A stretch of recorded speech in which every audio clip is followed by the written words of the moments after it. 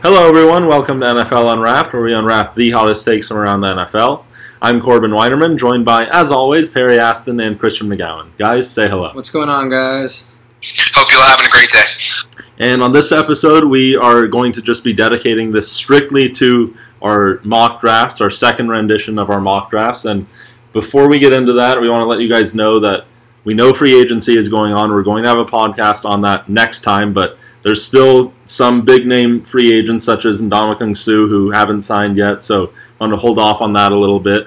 But before we get into this episode, just want to remind you guys that you can listen to our podcast on SoundCloud and also subscribe to our podcast on the Apple iTunes podcast app. Also remember to follow us on Twitter at NFL Unwrapped, and remember to turn on notifications for our tweets. By doing so, you will be the first ones to know of all the breaking news. We are on top of that. Pretty much every story we tweeted out. Our Twitter's been absolutely fire these last 2 weeks. I've been handling a lot of it. It's pretty great because with Christian living in Louisiana and me here in LA, and the fact that our work schedules are completely different, I'm getting off work when he's starting work a lot of the time, probably about half the week, if not more. So we're even talking when I'm getting off and he's waking up. It's kind of a routine for us. But it gives it to a point where everyone's got a shift. It's me when I'm up. It's like a relay race. We each pass the baton at one part of the day. So for everyone listening, if you follow Schefter, Rappaport, all those guys, go unfollow them and just follow us because we'll give you everything. And honest to God, we beat them sometimes. On Twitter, we will get to you before other NFL pages will. So honest to God, one follower, you'll have a great ratio. Yeah, definitely. And one more thing I wanted to bring up, if you listen to us on the Apple Podcast app, please go and subscribe, of course, but please go rate our podcast if you love us here on Unwrapped. Give us a 5-star if you love it. If you hate us, give us a 1-star. But don't leave a review. Whatever you'd like. We just would very much appreciate those reviews. We're trying to get a little more analytics on there and, take this podcast to another level on, at least with Apple Podcasts. SoundCloud is great for us. We're able to track a lot of things, but Apple's very quickly moving, and it'd be awesome if you guys can share some of your thoughts about the pod on there. So before we get into the podcast, just also remember our personal Twitter pages, so you can follow me on Twitter at CorbinMRPK, follow Perry on Twitter at Perry Aston, and Christian on Twitter at McGowan75.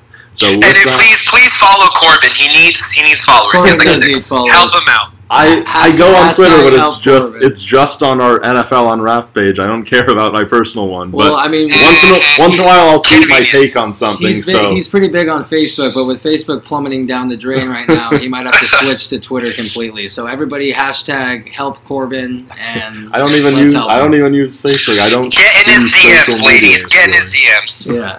All right. So let's jump right into the mock draft 2.0. The first one was a little misguided, and we kind of were taking shots in the dark because a lot of free agencies weren't going to shake out yet, and that really changes everything. And just like Corbin said, we're not going to go too deep into any of the free agency signings, but as this mock draft moves along, we will be mentioning some of the signings, especially the major ones, in justifying why we made that specific pick for each team. So you will be hearing a lot of news that maybe you haven't even heard yet and hearing for the first time. If not, you won't be hearing too much of our opinion, but it definitely will be factoring into why we made each pick for each team. So let's start with one. How do you guys want to do it this time? You want to go pick by pick, or do you guys want to? Yeah, let's do pick by pick again. So we'll do all 3 of our picks for each pick.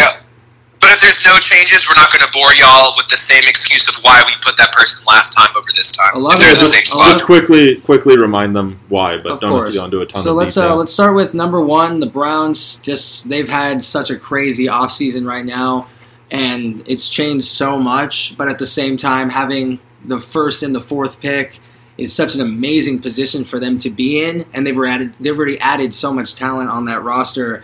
There's not as many gaping holes. Now it's filling in more talent, and it seems like the Browns are in a position to at least win some games and have a decently bright future. I know Jackson is a very good coach, and he was public about how they've started rookies and how they've been trying to go through a quote process in a sense the last 2 years, and it just hasn't worked. And now they have a new GM in town.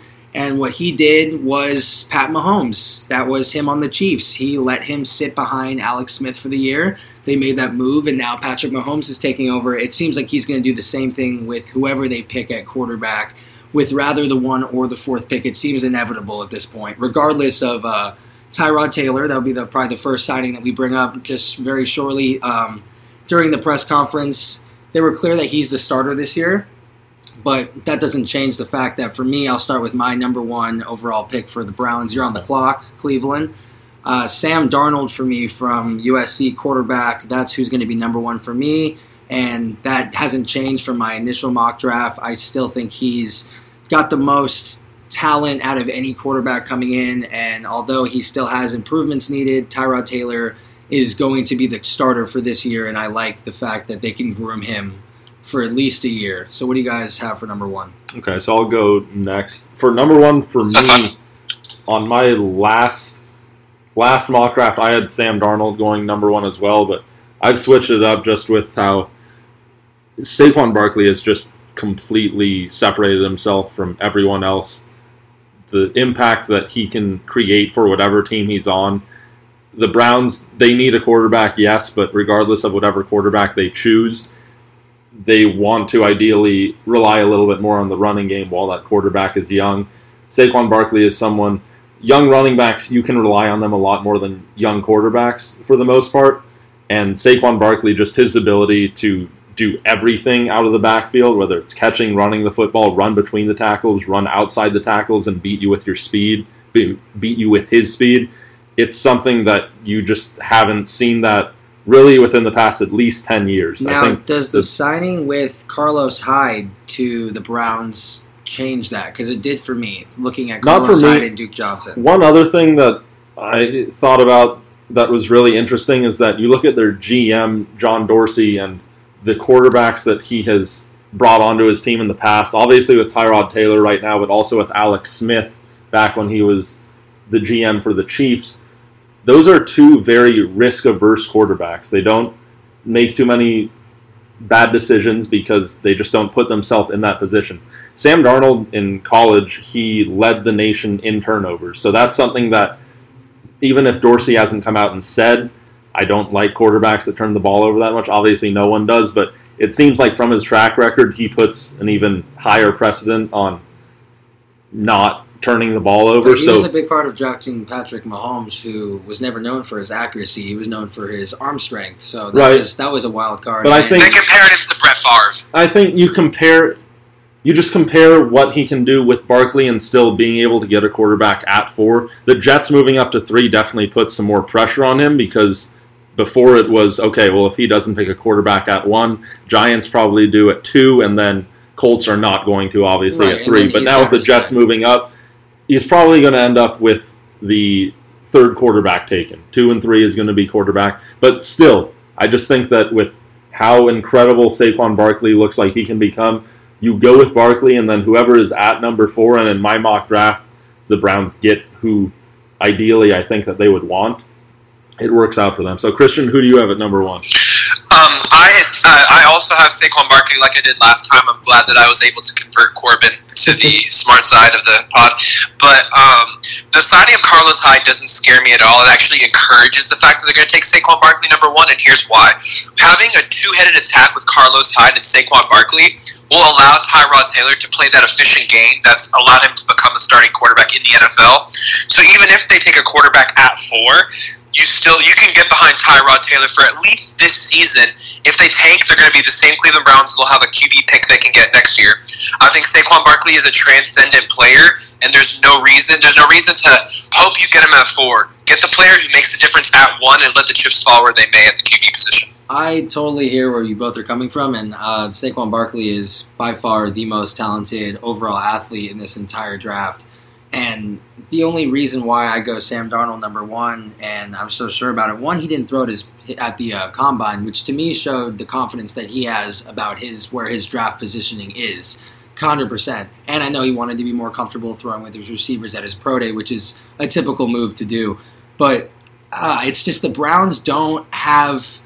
I know Tyrod Taylor, you guys say, yeah, he's going to be the starter, I think, for the entire year. And I hear what you're saying, Corbin, about Darnold's accuracy problems.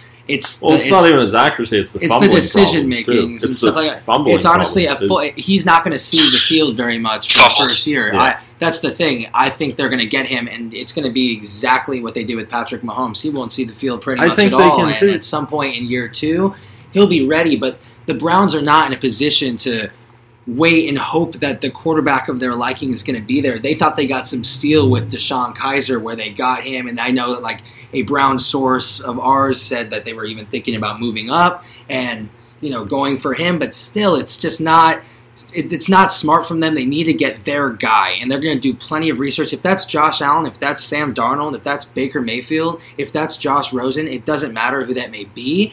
They're going to go after that guy number 1 because a quarterback is a different kind of player. And I know that you guys say Carlos Hyde doesn't scare you, but that's not supposed to scare you. I think Carlos Hyde and Duke Johnson with the passing game in the back is sufficient enough to mix around with Tyrod Taylor's athleticism and see what you got, because you really have some good receivers on the outside. Now you're not going to really be leaning on the running game as much. I think Jarvis Landry is going to go absolutely off this year.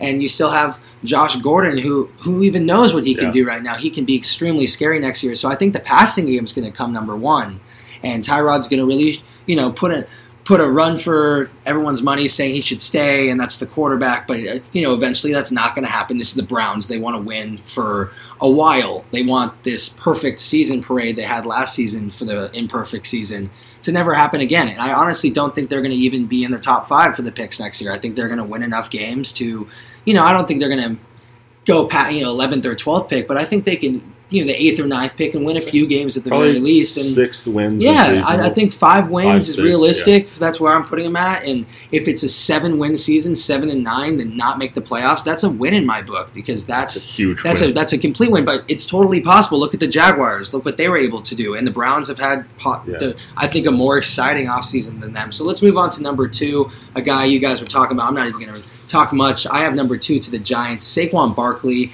I know Corbin was saying possibly a quarterback, but Saquon Barkley is so athletically gifted. Yeah, he's there at 2. And if he's there at 2, it's just too tantalizing to the Giants to not take him. And I know they signed Jonathan Stewart, and they have, Darkwa there, but how do you pass upon Saquon Barkley if you're the Giants? I know that you don't if you're anyone. Exactly. That's why he's gone number 1. That's why he's going number 1. The fact that it's this Jets trade that I'm not going to speak too much on until we get to the next pick that really forced me to have Sam Darnold go number 1. I think it really shakes the Browns, and I know Saquon Barkley is insane, but I see them adding to a defense that's really talented as well later on. So Saquon Barkley to the Giants, and as a Cowboys fan, that kills me inside to say, because I can't imagine them having their own version of Ezekiel Elliott, but they'll have their own star running back if he's there. What do you guys think for Giants, number 2? Yeah, I have Josh Rosen going to the Giants at number 2.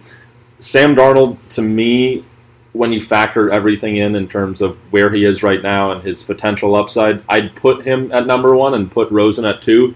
But Rosen, to me, is the most NFL-ready quarterback right now, and the Giants they're in New York. They have so much pressure on them. They need someone who can win for them right now. He does have a huge personality. Yeah, and I think by drafting him, they can probably say goodbye to Eli Manning right away, which is probably in the best interest of the It's not going to happen. But the personnel in New York says they believe Eli Manning still has another year to 2 years in his tank, 100%. And I know that you say they have to say that, but you don't give up on Eli Manning. Look how that worked out last year. Okay, they lost their coach, their job. I think they're going to draft a quarterback, but they're not going to give up on Eli Manning. At least for the next year, Eli Manning is going to be their quarterback, barring injury. I think even a year from now, though, if they go with Rosen in a year, I'd take him over Darnold, Allen, anyone else at the quarterback position. Okay. And he's someone who he still has a really high ceiling. It's not not like saying he's not going to be a great quarterback, and it's just that with him you are getting at least a very good quarterback and someone who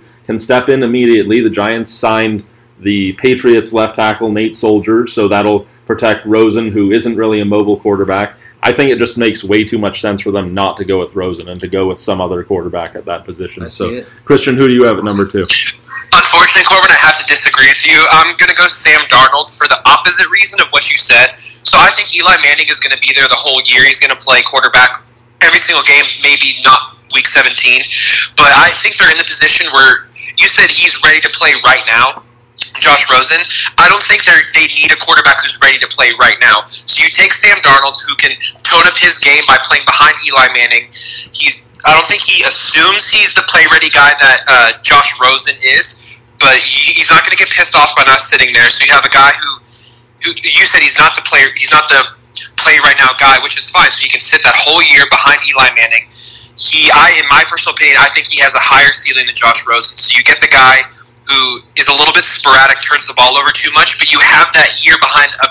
Even though he might not be a great quarterback next year, he is a great quarterback in general. He's not going to be a quarterback next year. That's the thing. I'm talking about these rookies. A lot of these guys are going to be sitting behind these veteran quarterbacks. I think a lot of these teams are escaping the approach of start the guy now and throw him into the woods, because I think the Browns saw that with Deshaun Kaiser and other quarterbacks around the league, that it works sometimes 100%. Dak Prescott, for example, in his first year. But still, it's so good to have a year. How do you look at Ben Simmons in the NBA? You have a year, regardless of injury or not, you're seasoning and you're sitting there, and now the next year you are ahead of the game, ahead of all these guys that are coming straight out of college or high school. It's the same thing for me in this situation.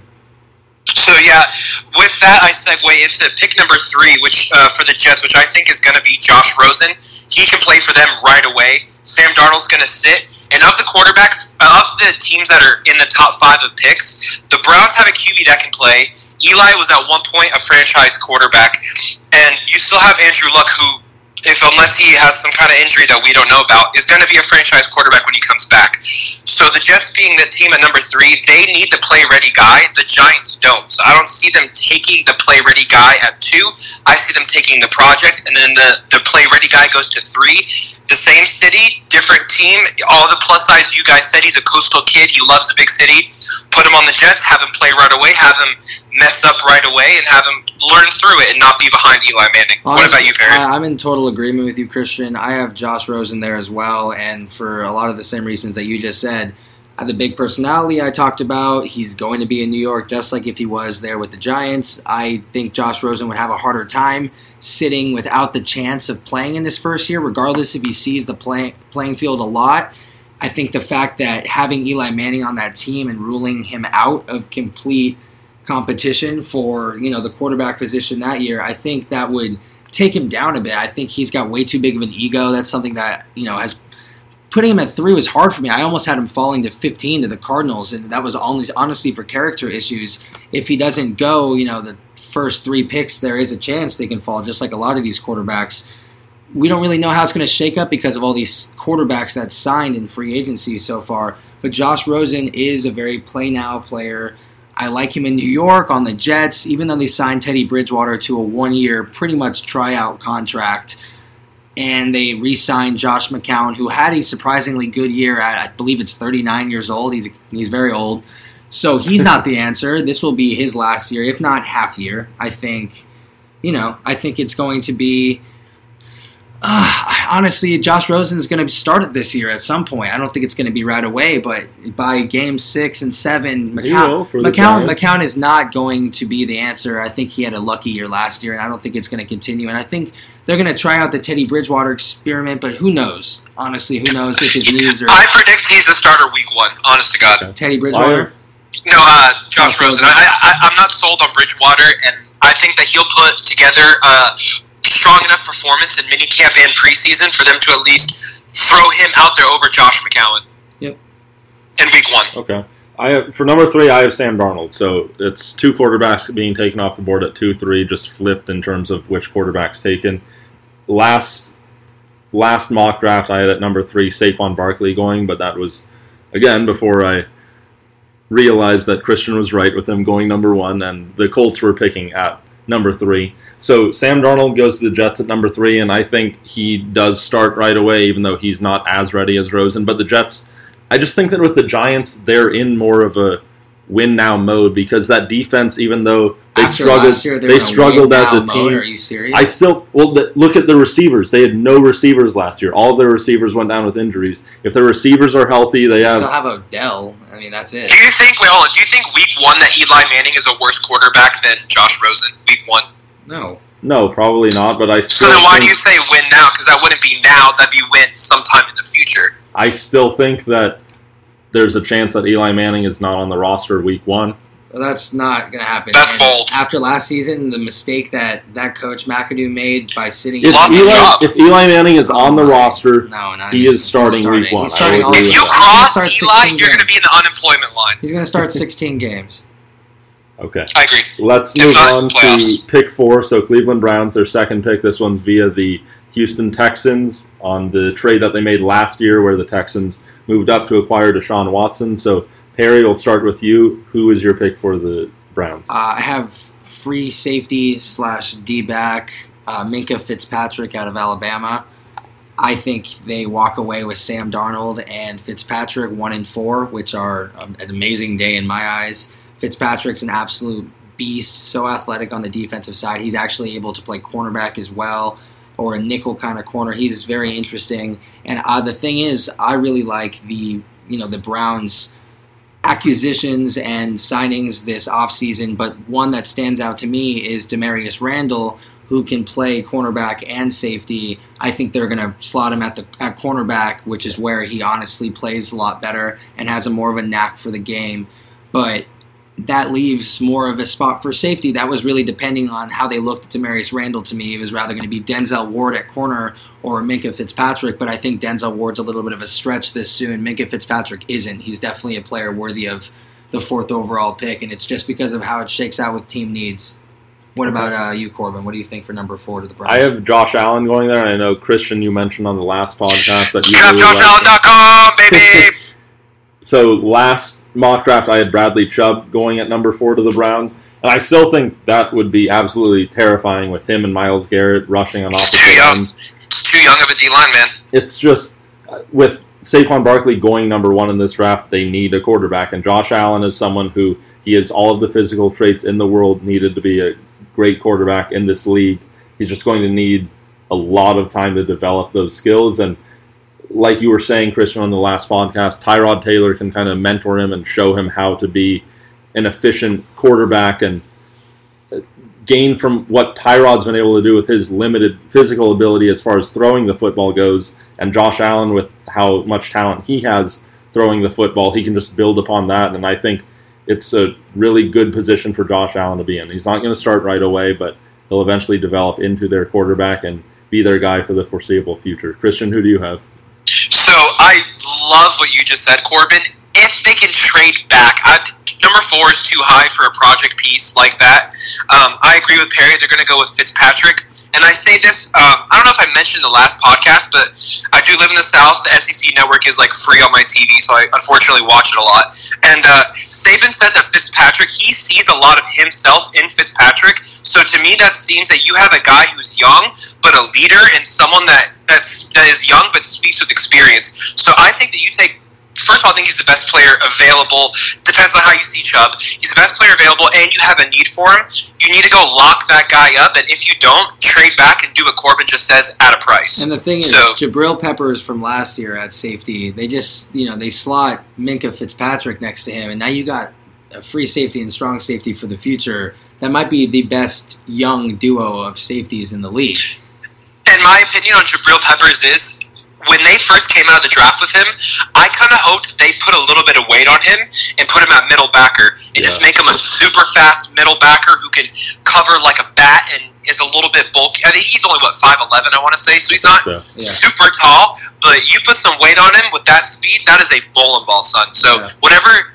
The Browns are in that position where they have all these pieces they've acquired for sucking for so long. He's just such a ball hawk. It's just such a perfect spot for him in safety because he can hit so hard there too. He's not a corner. I don't think he's a linebacker. I think safety's so perfect for him. But now in the NFL, that strong safety middle linebacker position is now the new hybrid, just like DN outside linebacker. And you have guys that can interchange between middle linebacker and strong safety. So that's what I'm saying. If they get Fitzpatrick and they want him to play safety, you could tell that boy to get bigger in the offseason, and then you have Randall, Fitzpatrick, and him all back there beyond who you want to get at cornerback. That's just scary to me. Yeah, I totally agree. Really quickly, though, just mentioning on Christian's point about them trading back. So obviously for this mock draft, we didn't have any mock trades that we could do, but also, if the Browns were to trade back, I'd be a little wary if I was them about the Broncos at number 5. I know they signed Case Keenum, but Josh Allen is someone who could make sense there. Also, just learning behind Case Keenum for a year or two. So, not sure if they're set on getting a quarterback in one of these top three. They might have to just go with Josh Allen at 40. It does seem I like could really see them. I could really see them passing on a quarterback this year. That's just my feeling. My ethos is, if you suck all this time, why not suck again next year? Ride with the quarterback that you just spent the money on. Go with the battle plan. It seems to me that their battle plan is Tyrod's the starter, to win games at least. Tyrod's the starter, Carlos Hyde, maybe Saquon Barkley, and you could legitimately win games with that. So I'm not 100. Jarvis Landry and Josh Gordon, Corey Coleman. You can name it. They have David Njoku. The Njoku bomb. Yeah, throw them all out there. They can win with Tyrod Taylor. I would not be surprised if the first round they go no quarterbacks. Yeah, I mean, that's definitely their confidence with Tyrod Taylor makes that a question. I just think at this point with the 1 and 4, how do you not go and get your quarterback of the future? Because it's so rare to have 2 guys in the top 5 coming to your team, and I don't think they're going to trade out. I think one team in the top 5 that has a possible trade back scenario would be the Giants. I think they might not. I think they might get cute and pass on Saquon Barkley and stick with the whole Jonathan Stewart and. I know, I totally agree, but I can see them moving back from that number 2 pick and using that as leverage since the Jets just moved to number 3, having someone move and leapfrog the Jets. I think the Giants can milk some serious compensation from that, and it might be worth it. So that's a team. Maybe they could go to the Broncos and get 2 picks out of them. That's something I was thinking about. I know the Giants have interest in Quentin Nelson, which will lead me directly into my next pick. So that's something to look out for. But let's go with number 5 to the Broncos. I have Quentin Nelson, offensive guard from Notre Dame. They have a gaping hole at offensive guard, and they don't have their guard for the future. And honestly, I love this guy. I think he's even questioned to go number 2 to the Giants. That might be a bit of a reach, but this offensive line class, he's by far the best guard. And I think it's a little heavier on tackles when it comes to talent. And I think he's going to be a perfect fit considering they just signed Case Keenum. I think they got confidence and they'll bring in another guy to come and help block for him. What do you think, Corbin, for number 5 to the Broncos? Yeah, I agree with you. I got Quentin Nelson, offensive guard out of Notre Dame, going to them. They got their stopgap quarterback for the moment with Case Keenum, and in my mock draft with the top 3 quarterbacks already off the board, I think it's too high to go with Baker Mayfield, especially when they do have a lot of interest in him, though. Elway, it's just they have other stuff, and there's still that defense is not as scary, especially after the Aqib Talib trade, but they're still in a position where they could conceivably be at least a playoff contender, and I think they're going to move forward trying to attain that goal. Christian, who do you have going number 5? I agree with Perry. I have Quentin Nielsen for the fact that they took Garrett Bowles, who I've actually had the pleasure of speaking to, but he's kind of a weird guy. But so you draft him at guard, you put him next to Bowles, and that is a left side of the offensive line that you could go to sleep at night feeling safe about, and it's a slam dunk. If for the same reason for the Browns, if they can trade back and get Josh Allen, I think that's a slam dunk. I think he in my mind is the quarterback that could fall far enough and is good enough that you should think about getting him if he's around at that 10 range if he's there. So I think 5 is a little bit of a stretch for the Broncos to take him there. And I think that with Quentin Nielsen as a baller, I know offensive guard isn't the sexiest position, but if you have a left guard and a left tackle, that can overpower having a really shitty center and a really shitty right guard. Having just those 2 positions that far away, locking it down, you can allow more help at those 2 other positions to kind of leapfrog them being not as good. So Quentin Nielsen, home run. I love offensive line as an offensive lineman, and he's a baller. His hands are strong. You need to watch this man play. Yeah, no, he's very good, and I'd be surprised to see him fall out of the top 5. But we'll move to number 6, the Colts, who pulled off an amazing trade for them, moving back to number 6 and letting the Jets move up to 3. Yeah, great value. They were able to pull out 2 second-round picks this year and a second-round pick the following year as well, and only move back 4 spots. 3 spots. Sorry, a clear win for the Indianapolis Colts. Savvy move, and they still get the guy that at least I predicted in my mock draft 1.0, Bradley Chubb, edge, NC State. Just an absolute animal. They're transitioning to an upfield 4-3 attack, and having a guy like that and an edge rusher is really going to help with that transition for this team. And of course, they have an O-line need. They need a receiver as well. They need some linebacker help. But they're active in free agency right now, and they just signed Eric Ebron today, who they're going to pair up next to Jack Doyle for hopefully Andrew Luck's triumphant return. So that's a scary duo. And I don't think they're going to add another piece on offense right there. They're going to go D and Bradley Chubb. Okay. I have Bradley Chubb going number 6 too. In my last mock draft, I had Josh Allen going at this spot. Again, this was to the Jets. With Bradley Chubb, if they were at number 3, I think they'd be taking Chubb. If it played out where Barkley was taken number 1 and then a quarterback went 2. So for them to move back 3 spots and still get Chubb, where they need a lot of help on that defensive line, and Chubb can come in and make an immediate impact. He, on quite a few people's draft boards, he's as high as number 2. I don't think anyone's ahead of Barkley, but you could make a strong case he's the second best player in this draft. So great value for them at number 6. Christian, who do you have? I as well have Chubb. The only thing I'm going to add is when I woke up this morning and I saw that Ndamukong Suh still hadn't signed anywhere, how amazing would that be to have Chubb and Ndamukong Suh next to each other? You could run nut and ton twists up the butt with them. They would be such a scary duo with each other. And if I were an NFL GM, I always would want to pair young talent with someone who's been there. Either they are good now or they were good in the past, to pass on that information. So to me, you get Ndamukong Suh, you get Chubb, and that is a defense that goes from being a joke to something that would keep me up at night. I don't even play football anymore. Yeah, I totally agree. That'd be a scary duo. And Ndamukong Suh, I know today he was meeting with the Rams, thinking about him and Aaron Donald. By far the scariest. Oh my God! By far the scariest D tackle duo, in the league and possibly in the last decade. I can't even think of a better one than that. But before we go off about that, let's move just to number 7 to the Tampa Bay Buccaneers, who have a serious needs on the defensive side. They need a running back as well, but it's too high to go running back right here with Barkley clearly gone by 7. I know some mock drafts I've looked at have him falling all the way to 7 with this quarterback need and everything like that, but that's not going to happen with the crazy combine that Barkley had. For the Tampa Bay Buccaneers, their biggest need for me is corner and safety, and that's an issue. I think they snab a guy who can play both. Derwin James, who moved up a lot in my mock draft, having a great combine, of course. He's going number 7. I initially had him 14 to the Packers, so moving up 7 picks for me, and he can fill rather a need at free safety or cornerback because he can 100% play both, and he'll be the most athletic person on that defense right away. Okay.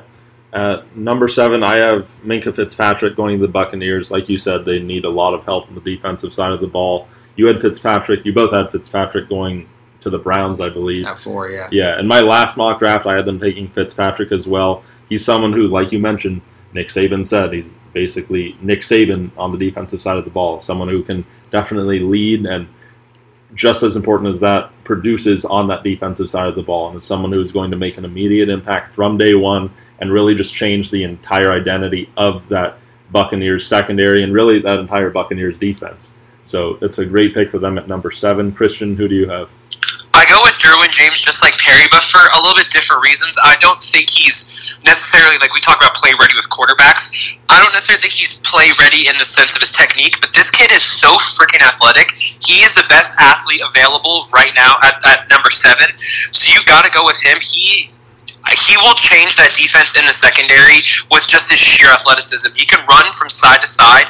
Unbelievable. And I have been, I don't want to say in love with this kid, but like when he was recruited out of high school, I saw Dion was talking about him, and Dion was like, this kid's the real deal. And if he said that about a high school kid, that's the only stamp of approval that I need. So number 7, Derwin James. I hear you. I agree. He's a crazy athlete. But we'll move on to number 8. And it's just the Bears, they have a lot of issues, but they've made their decision with Trubisky. They let go of Mike Glennon, who went and signed with the Arizona Cardinals to be their backup. They were able to get out of that, but they went out and they took care of the corner position this year with free agency, Prince Mukamara, and they re-signed Kyle Fuller to a long deal. That doesn't change the fact that I still think they address cornerback and look towards adding with Kyle Fuller and company, and they're really going to get for the nickel position. Yeah, it's going to be Denzel Ward from Ohio State. You don't pass up on him here at 8. I know that they have other needs, but they went out and filled the wide receiver position. Allen Robinson, Taylor Gabriel. In my initial mock draft, I believe I had them taking Calvin Ridley. who's moved back a significant amount for me in my mock draft 2.0, but for me, cornerback is too big of a need for them, and not even a need at this point, but they can make an identity on that defense with just a ball hawk secondary with Kyle Fuller and with Prince Amukamara, who can play at a decent level now, but he's your good 3, and having Denzel Ward, who's really shined on Ohio State last year, he's going to be taking number 8 to Chicago. What do you think, Corbin? I like what you said with them kind of getting even more rich in that secondary. I think if they were to go on the defensive side of the ball, they'd probably go along the defensive line. They just don't have anyone who scares you as a pass rusher, and they already have quite a established good secondary. Unfortunately for them, I don't think there's anybody available for D. Right, and that's why for me, I don't go defense with them. I go offensive line. I go offensive tackle with Connor Williams out of Texas. In my last mock draft, I had them going with Connor Williams. He's someone who maybe it's a little bit of a reach. Ideally, you wouldn't select him this high, but they need a lot of help on that offensive line. He's the second best. Yeah, he's the second best offensive lineman. Yeah, so I'm going to go with Connor Williams there. Christian, what are your thoughts on the 8th pick? So I think that this is the first, maybe a little bit, not a reach, but they go uncharacteristic. I think they're going to take Tremaine Edwards. He can pass rush. He can play middle linebacker. He is a 19-year-old freak of nature. They have a lot of needs on that defense, but he is the guy that is there that I feel like will make the most difference from a culture standpoint and from a sheer, let's get off our ass and stop the ball. Number 8, Tremaine Edmonds, I'm sorry, I'm really bad with names. Tremaine Edmonds from Virginia Tech. The kid is, I'm not going to say Khalil Mack in terms of the way they play, but Khalil Mack, you have this really young guy out of not necessarily a blue chip school who is going to outperform those dudes from Alabama, USC, whatever you call. Yeah, for me at number 9 to the 49ers, I have them taking Tremaine Edmonds. He's a freak of nature, like you said, and for my first mock draft, they didn't have a ton of issues, but remembering Reuben Foster and his troubles and how he's probably not going to see the field too much this year, they need to look to improve with linebacker, and like you said, he's a freak of nature, 19 years old, and he's only going to get better and better. A comparison that I read that I love, they're probably identical players in a sense, Anthony Barr on the Vikings from UCLA. They said that they're practically identical players coming out of college. Tremaine Edmonds might even have an edge on him. So he belongs in the top 10. A big jump for me because in my initial mock draft, he went 27 to the Saints for me. So it shows what a great combine that he had and how high a lot of these scouts are on him and a lot of research that I've done now. And a lot of signings, of course. 49ers look to improve with their defense with Tremaine Edmonds. What do you think for number 9, Corbin? So I have them going defense as well. I have them going with cornerback Denzel Ward out of Ohio State. I had them picking him in my last mock draft. The Reuben Foster stuff is definitely concerning, but you just don't know how that's going to play out. I think that they're probably hopeful if there's some way for them to maybe just look at it a little bit differently and give him the benefit of the doubt. They probably will, especially with him being a young player. So I just don't think it's quite time yet to essentially give up on him and draft his replacement after just, a year of him being in the league. So Denzel Ward's the pick for me. Christian, what about you? I have Connor Williams here. They already bought the house and Jimmy Garoppolo, now it's time to go get the insurance policy. You still have Joe Staley at left tackle, but he's getting pretty old. So you can start Connor at right tackle, have him learn the ropes, and then when Staley's ready to retire, you flip him over to the left side. They're loading up to change that offense and to not go offensive line to protect all that money that you just spent in at quarterback seems a little ridiculous. To not pick a offensive line with your first round pick. Okay. Yeah, I see what you're talking about. I think they've given a couple extensions on the offensive line that they have. I believe they've done 2. Their center and I believe it was a guard. But they still right. But they're definitely listening to you, Christian, trying to up their insurance policy for their quarterback and at least can get more depth there. So they're definitely going to be addressing offensive line at some point. Let's move on. And their blue chip left tackle he's almost like Joe Thomas if you want to make a comparison. He's right there, still playing elite in his later years, but he could retire any of these years Just now. a quick announcement, Joe Thomas with his retirement, something we haven't talked about since the last podcast. Hat off to just a true professional, an amazing career. We tweeted a lot of his accolades on Twitter when he officially announced, so take a look at that. I know a lot of you guys retweeted that. Underappreciated career, too, just because he was on the Browns. And it wasn't even like he was too old. What was he, like 31 when he retired or so? It's just crazy. I think it's he just wanted to do different stuff. Yeah.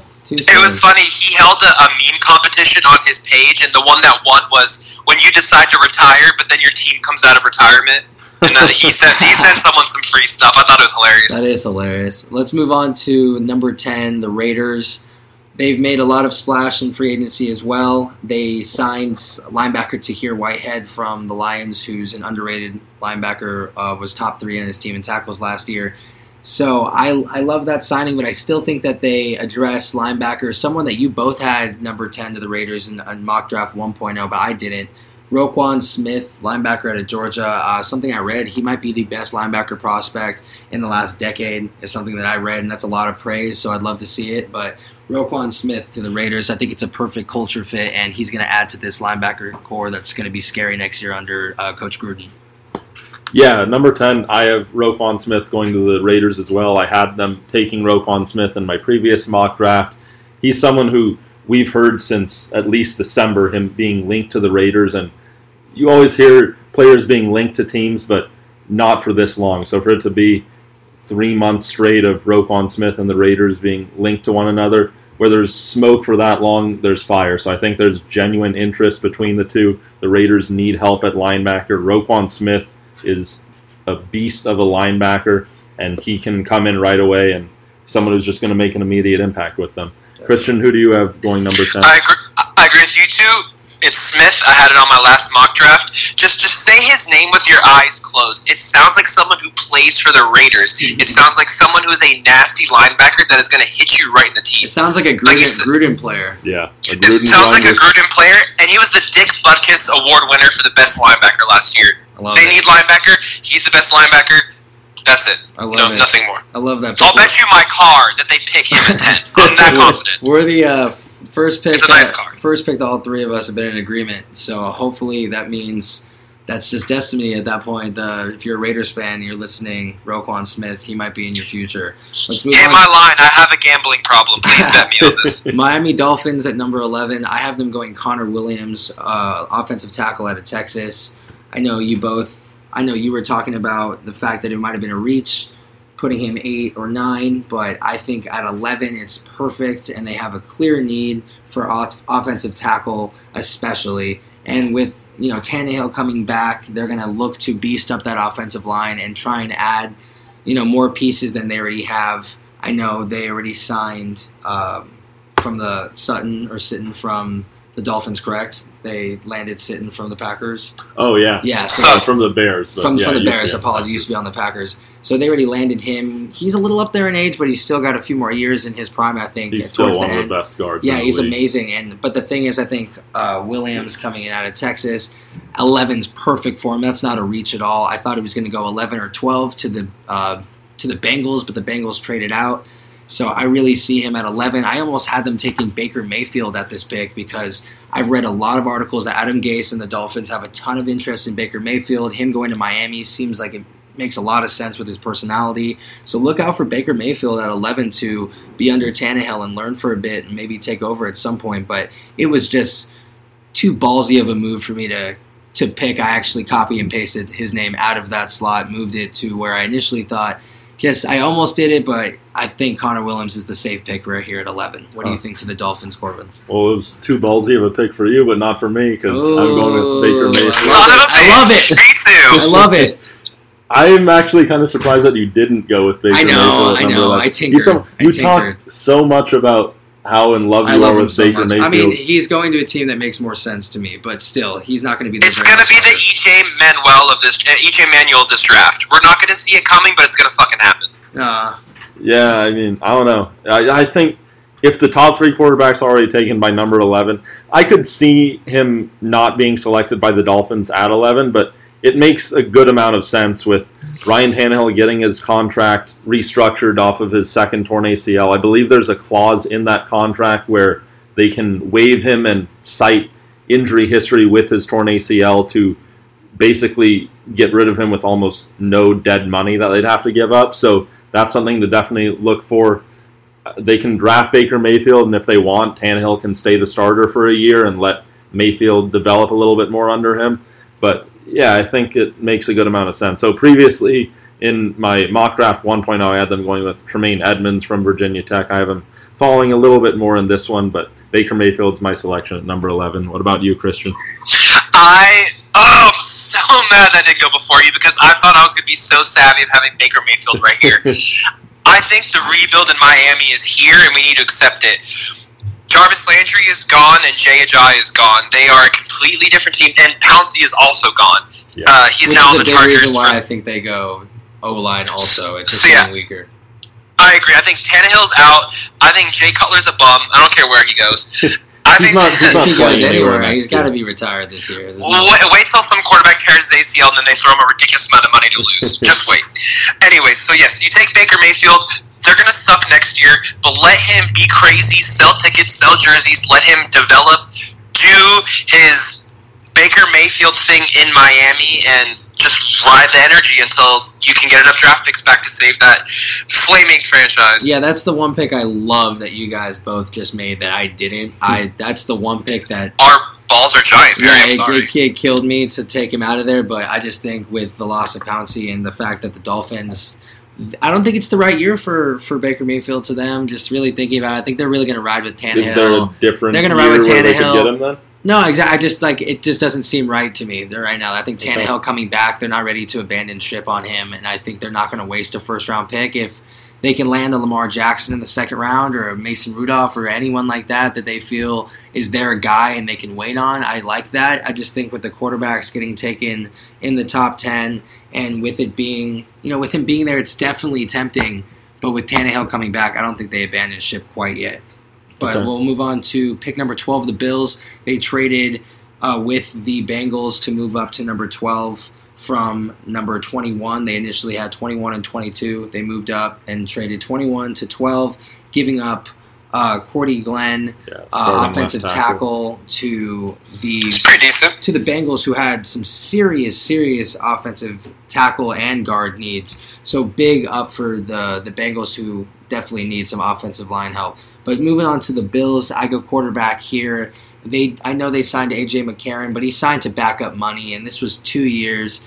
A.J. McCarron didn't get this steal of a deal that I was expecting. It was really the last place that made sense for A.J. McCarron. With all the quarterbacks signing as quick as they did, I really think that we overshot our expectations for A.J. McCarron's market. And Bradford got $20 million for 1 year. Whoever his agent is, give me his number because I need some cash. That dude continually gets Sam Bradford the best contracts, even though he's just continually been mediocre or just been pretty good in such a small sample size year in and year out, but continues to get these massive contracts. So we'll see if that works out for them. But I think the Bills go Josh Allen. You don't move up to 12 to go pick an offensive lineman. You move up to 12, and I think that they're a team to watch to move up even higher as well. I'm more hesitant for them to move up since the A.J. McCarron trade, but I think that with they already move up to 12, Josh Allen is a guy that they're going to bring in there. Try out the A.J. McCarron thing for a year. If he's not your guy, you got Josh Allen, who is a project pick, maturing underneath him. I think it makes a ton of sense. I think Josh Allen coming from Wyoming, going to Buffalo is going to be another boring place for him, and it's going to be perfect for his personality. I think Josh Allen to the Bills makes a lot of sense at 12. Okay. I agree that if there's a quarterback like Josh Allen there at 12, then they go with him. It's just in my mock draft. He's too raw for me. Yeah, it's just in my mock draft. Yeah. The top 4 quarterbacks have already been taken. You're not going to take Lamar Jackson. One or two of them had to slide though, with all the quarterbacks that are with Rosen and everything. So like I have them going offense and helping out whoever their quarterback will end up being. It looks like it's going to be A.J. McCarron at least for a little bit, but give him some help with wide receiver Calvin Ridley out of Alabama. Originally, in my last mock draft, I had Rashaan Evans going at this slot, but that was again to the Cincinnati Bengals. Now the Bills are here, and Ridley is someone who the Bills just don't have much at their wide receiver position, and even though they got Kelvin Benjamin last year, which was an up, and Zay Jones, the rookie they got last year, was starting to come. Kelvin Benjamin's someone who he's a unique type of player, 6'5", definite red zone threat. Calvin Ridley's just someone that you can put in the middle of the field as a slot receiver, and you're going to give A.J. McCarron, who even if he isn't your quarterback of the future, you want him to perform well because the quarterback's the heartbeat of your team. So give him another weapon. I think Calvin Ridley definitely makes sense here with the Bills. Christian, what's your pick? I said it once. I said it twice. I will say it until I see this man's name on a card. DraftTalent.com. Christian, this is the perfect... Christian, you cut out right there, so we didn't hear that. I apologize. I'm in the boonies. I'm in the swamp in Louisiana. Draft Josh Allen right now. Do it. The Bills need to take him. If he lands there at 12, they could be a flaming sack of poo for a year. Have him work out all the kinks. Petterman threw like 6 picks and a half and killed me in fantasy. Petterman's he's not going to be their backup quarterback. But if they feel comfortable enough to play him, you can feel comfortable enough. Josh Allen coming on the field right now and throwing 9s the whole game. If that performance was okay for you. I'd start Josh Allen without one practice on the Bills than over Petterman right now. Do it. Why not? Honestly, hold my beer. Let me see what's going to happen. Yeah, no, you might as well. Josh Allen be a really interesting pick here, and I think at 12, it's a great value pick for the Bills. They moved up to 12 for a reason. I think they believe it's going to be Baker Mayfield or Josh Allen sliding here. I think they both slide to them, and they get their choice between the two. So we're going to move on to the Redskins at number 13. And again, they have a lot of needs as well, especially defense. With cornerback, linebacker, D-line, they need it all, to be honest. Quarterback could be a concern when it comes to looking for a backup that for the future, but Alex Smith is there, and he just signed that big extension. I have them going cornerback, Joshua Jackson out of Iowa. He's the next best corner behind Denzel Ward. I'm not huge on this cornerback class, but he's definitely a very good athlete, had a great combine, and it fills a need for the Washington Redskins at corner. Okay. I have them going with a secondary pick as well. I have them going safety, Derwin James, who, Perry, I know you had going a little bit higher. Yeah. I had them going Derwin James in my previous mock draft as well out of Florida State. He's someone who, like you mentioned, he's just a freak athlete, someone who you can put on the defensive side of the field, and it's going to be scary what he can turn into if he is able to harness all of his athletic abilities. So that's a pick that I'm pretty confident in. I don't think that he'll slide past number 13. I think he could definitely be chosen before 13, though. Christian, what's your pick for 13? I do see him sliding just because the first cornerback that in my draft is available is Denzel Ward, so I see him going here, and I see Jackson sliding further than 13. Who do you have to 13?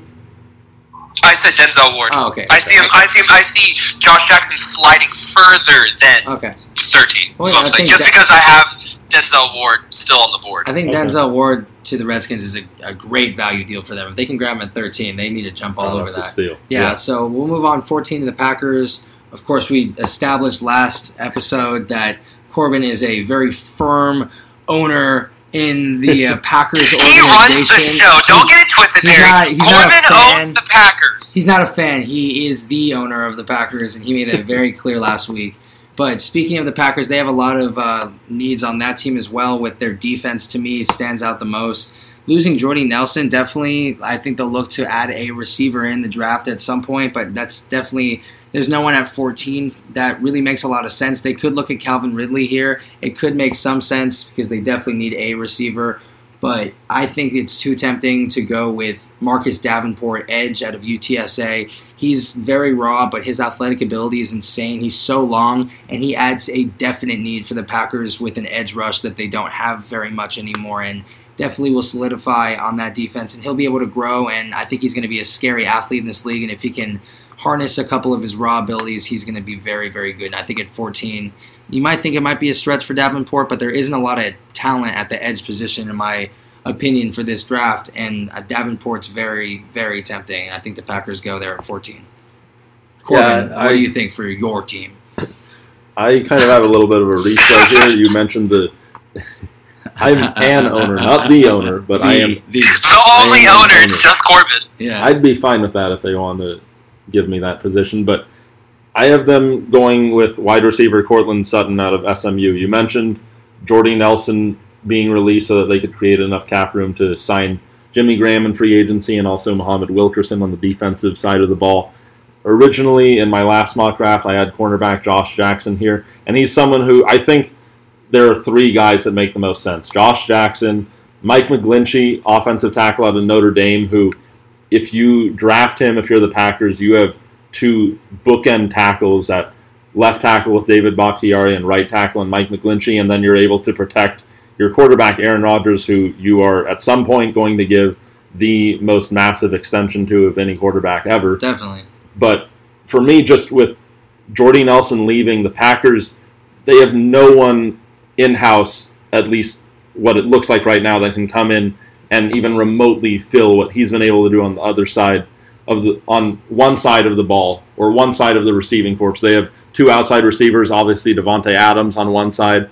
Jordy Nelson used to be there on the other side. They still have Randall Cobb in the slot, but now it's only those two. They need another outside receiver. Cobb is 6 feet on a good day. He can't be your everyday outside receiver. And I think Courtland Sutton at 6'4", he's someone who, it's a little bit of a reach, but I think it makes sense, and I'm going to go with Sutton at number 14. Christian, who's your pick?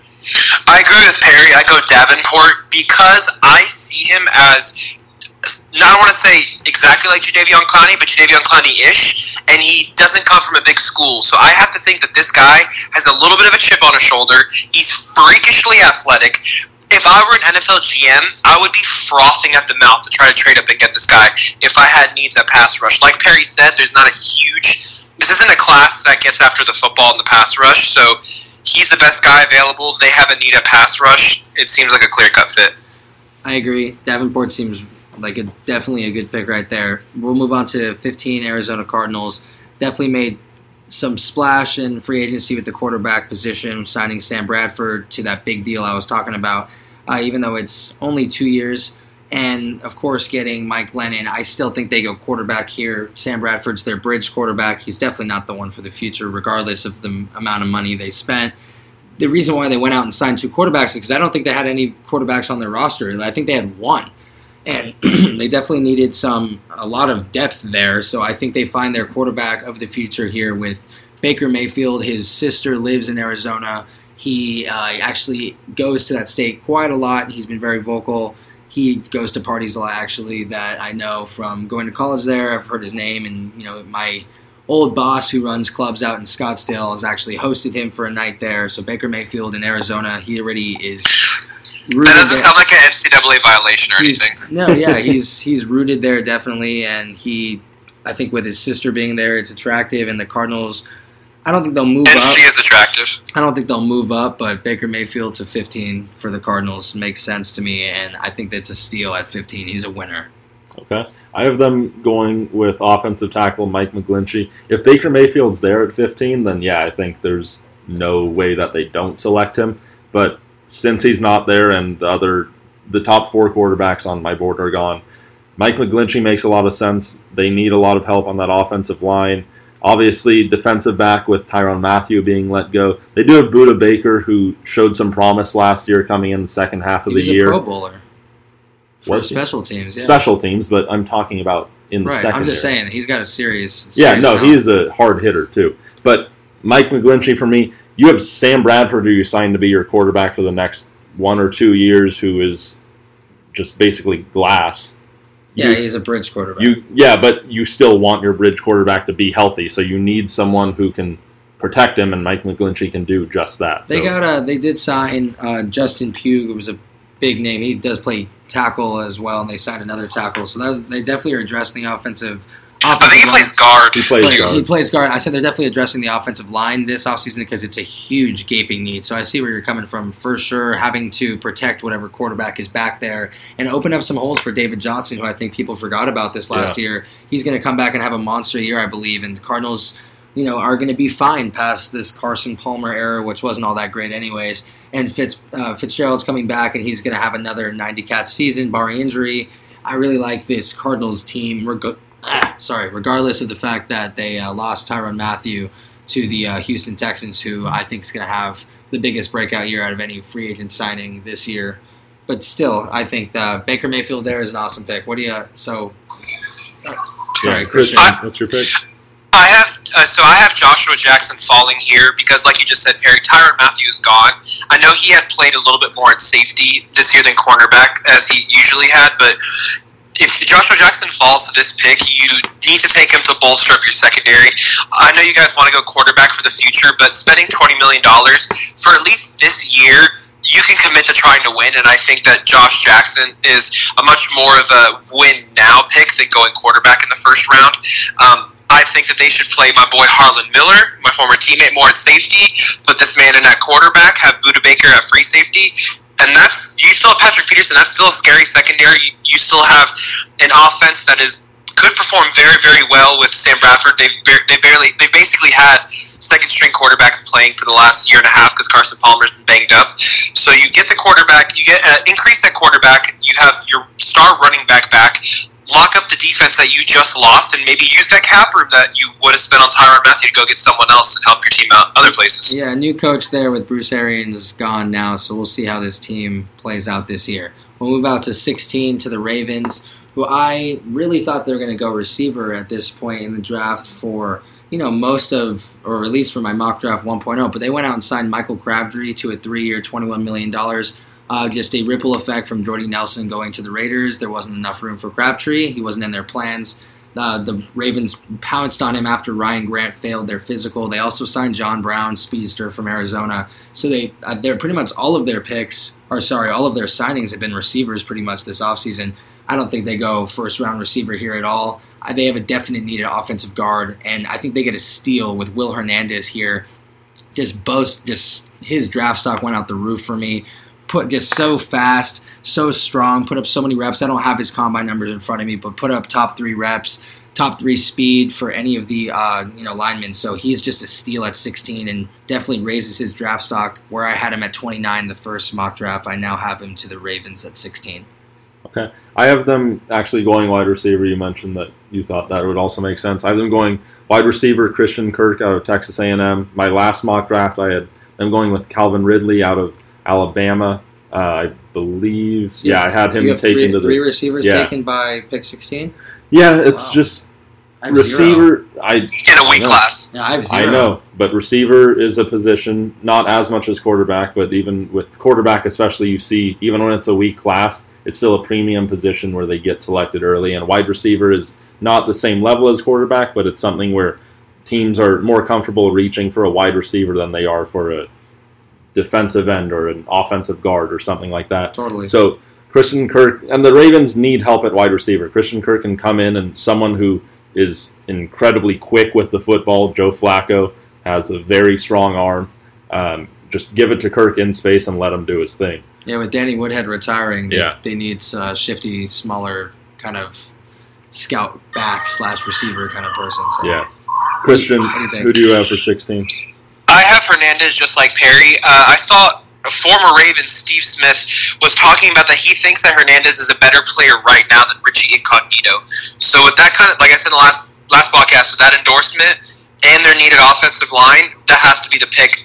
Before we went on air, I was going to go wide receiver, but actually Perry had convinced me out of it once he had brought specifically how the free agents are going to fit in their new offense. Go offensive line, and I want to say Justin Pugh was signed from the Ravens, so that would fill in the slot at offensive guard that is lost right there. Yeah, they have a need at guard and tackle, so Will Hernandez fills a much more need in my opinion at guard, and he's just a crazy athlete, and so definitely one of the most interesting prospects in this entire first round, might be the most for me.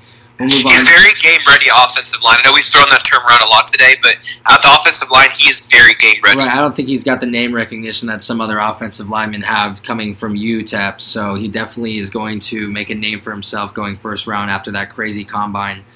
17 Chargers, they have a serious need with their D-line.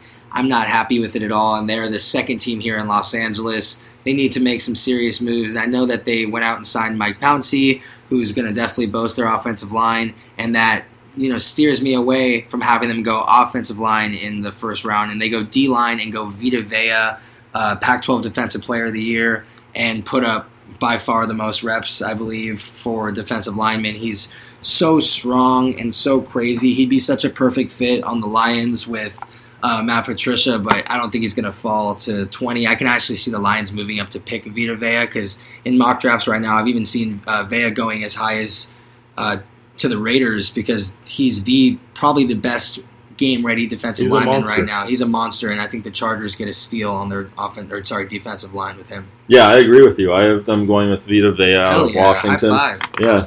Oh. But 3-3. Ooh, what? All three of us again? think about him, Joey Bosa, Melvin Ingram. Think about that Put me young to sleep. defensive line. That's ridiculous. Good night. So yeah, You have a perfect mix of youth, talent, and pass rush. That's scary. Yeah, totally. So we'll move on since we're all in agreement with Vita Vea. 18 to the Seahawks. I have someone that Corbin already had drafted, Mike McGlinchey, offensive tackle, Notre Dame. Seahawks don't like to spend money on free agent offensive linemen at all. They're notorious for not doing so, and right here, it's just, I see them going. There was a couple meetings that intrigued me today. I saw Terrell Pryor was meeting with them, and I know they had a lot of running backs, DeMarco Murray, other players that have came in to try out for the skill position for the Seahawks. So I see them making moves over there, trying to draft right now with an offensive line, stay safe, and protect Russell Wilson, who's coming off a career year and just needs some more help getting blocked. They didn't do a very good job, and I think Mike McGlinchey is very game ready at offensive tackle. Okay. Yeah, I have the Seahawks going on the defensive side of the ball. For any of you guys that have been following the NFL, their entire defense over the course of this past year is just completely evaporated and it's all gone. Yeah. Sherman's gone. Jeremy Lane's gone. Cam Chancellor might not be back. Michael Bennett was just traded. Shad's gone too. Yeah. But with Michael Bennett leaving, I think they're in a position where they can take a chance on Marcus Davenport, who you guys talked about. I think you guys both had him going to the Packers. Someone who, athletically speaking, is terrifying, but he's extremely raw. But he's someone who can definitely develop given some time and opportunity. The Seahawks can definitely give him opportunity with Michael Bennett being gone. And as far as time goes, it seems like they're moving into a position where they're just starting their rebuild. So he's going to be given every chance to succeed, but if that success doesn't come immediately, that's not the worst thing in the world for them. Christian, who's your pick at number 18? I have Mike McClinchey. I think Mike McClinchy. I see what your point, Corbin, that they have gaping needs at defense, but I think this is they're signaling a rebuild, but they're not getting rid of Russell Wilson. So during this rebuild, they're going to need to make sure their franchise quarterback is going to make it through the rebuild. And I think that they learned their lesson last time when they constructed the Seahawks on how poorly they put together their offensive line. And I think that this time when they rebuild the Seahawks, they're going to do better with the information they had last time and not have such a bad offensive line and make a culture pick for offensive line and start turning the wheel in the right direction. I think if they go defense first pick, they're going along the same path that got them here. Go offensive line, build the house the correct way, don't take any shortcuts, and keep your franchise quarterback healthy. He is amazing. Russell Wilson is like Aaron Rodgers in the sense that he is outperforming with the bad tools around him. Yeah, and Christian, you know how high I am on Russell Wilson, and they're just love him. You made me a believer this year. They're just so lucky that he's the most elusive quarterback when pressure's coming. Yeah. He's able to shake so much, but for how long? At some point, they're going to get him. And imagine when Russell Wilson, hopefully not, of course, goes down with an injury, and then what's next for the Seahawks? Nothing. That's their only identity, and they don't have to go complete rebuild. Just maybe, on the defensive side for sure, but their offense, I think they just are a signing or two away, and a smart draft pick and offensive line, and they're able to keep Russell Wilson upright. It's smart. We'll move on to really quickly. I just got an alert on my phone, so don't know if this is going to change your guys' mock drafts at all. The Packers safety Morgan Burnett has agreed to sign with the Pittsburgh Steelers. Oh, I actually really like that. Yeah, they do need help at safety. Packers also need help at safety, and now even more so. But. Yeah, the Packers definitely need some secondary help with Demarius Randall, and now Burnett gone, and Sam Shields not coming back with the Packers. He's going to come back with the Rams. Last year, though. Right. But still, the Packers have some serious secondary issues. I just think that they're honestly probably going to have to move up in this draft if they're going to have to land the ball hawk that they want. I think they're going to be taken early. But we'll move on to 19, the Dallas Cowboys, my team, of course. I love them. It was really a toss-up for me. I was so intrigued to put Calvin Ridley here because of the murmurs about Des Bryant's future, and regardless of the fact that we drafted Ryan Switzer last year, who's a very great slot receiver and mainly returner, it's just a different story with Calvin Ridley. He can take over a game. I know he's about 6'1", so he's not a scary possession receiver, and he's not a slot receiver. He's kind of in the middle, but Calvin Ridley's definitely got the talent and the skill set. I would love to see that pick there, but I don't think the Cowboys get too cute there, and they definitely address a defensive line need. I know they went Taco Charlton last year, but they go D tackle right now where they need some serious help. They go Deron Payne, just an absolute monster from Alabama, someone that would make me so happy to see this pick really happen. And I think right now 19 is a good spot for him. I initially had him at number 10 to the Raiders in my initial mock draft, so for my team to grab him at 19 would be a steal for me. I know how talented he can be, and I think Deron Payne makes a lot of sense for the open D tackle position for the Cowboys. Adding that defensive line that really isn't bad anymore at all. It's getting better and better and better, and adding a big body and right in the middle right there is going to help. Yeah, I could not agree more. I had Christian Kirk going in my mock draft 1.0 for the Cowboys because of the Des Bryant stuff. It looks like he's going to stay.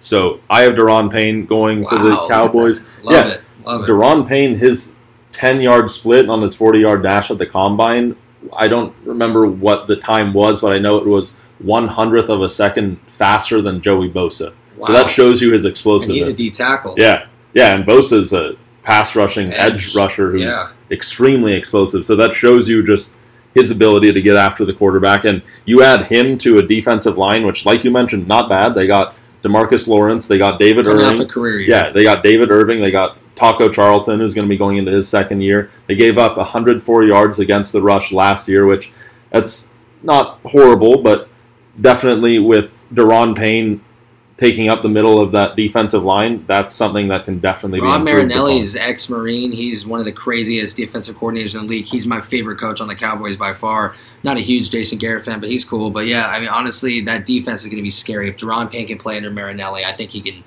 put up 5-6 sacks this year, and that's for a D tackle rookie. Yeah. So I don't think that's going to be a problem at all. What do you think, Christian, for 19? I like Deron Payne for like a little bit of a different reason than you guys. He has a little bit of a big playability at D tackle, which isn't something that you get from that position. Big playability on that defensive line for the Cowboys. That's a little. The big playability is something that defense has missed for a little while, and you add that at defensive tackle, you could really help out a defense that last year was pretty lackluster. I know with Ezekiel Elliott, all the drama, motivation comes into play, but Deron Payne. So when I made this, I saw what do they need? D tackle.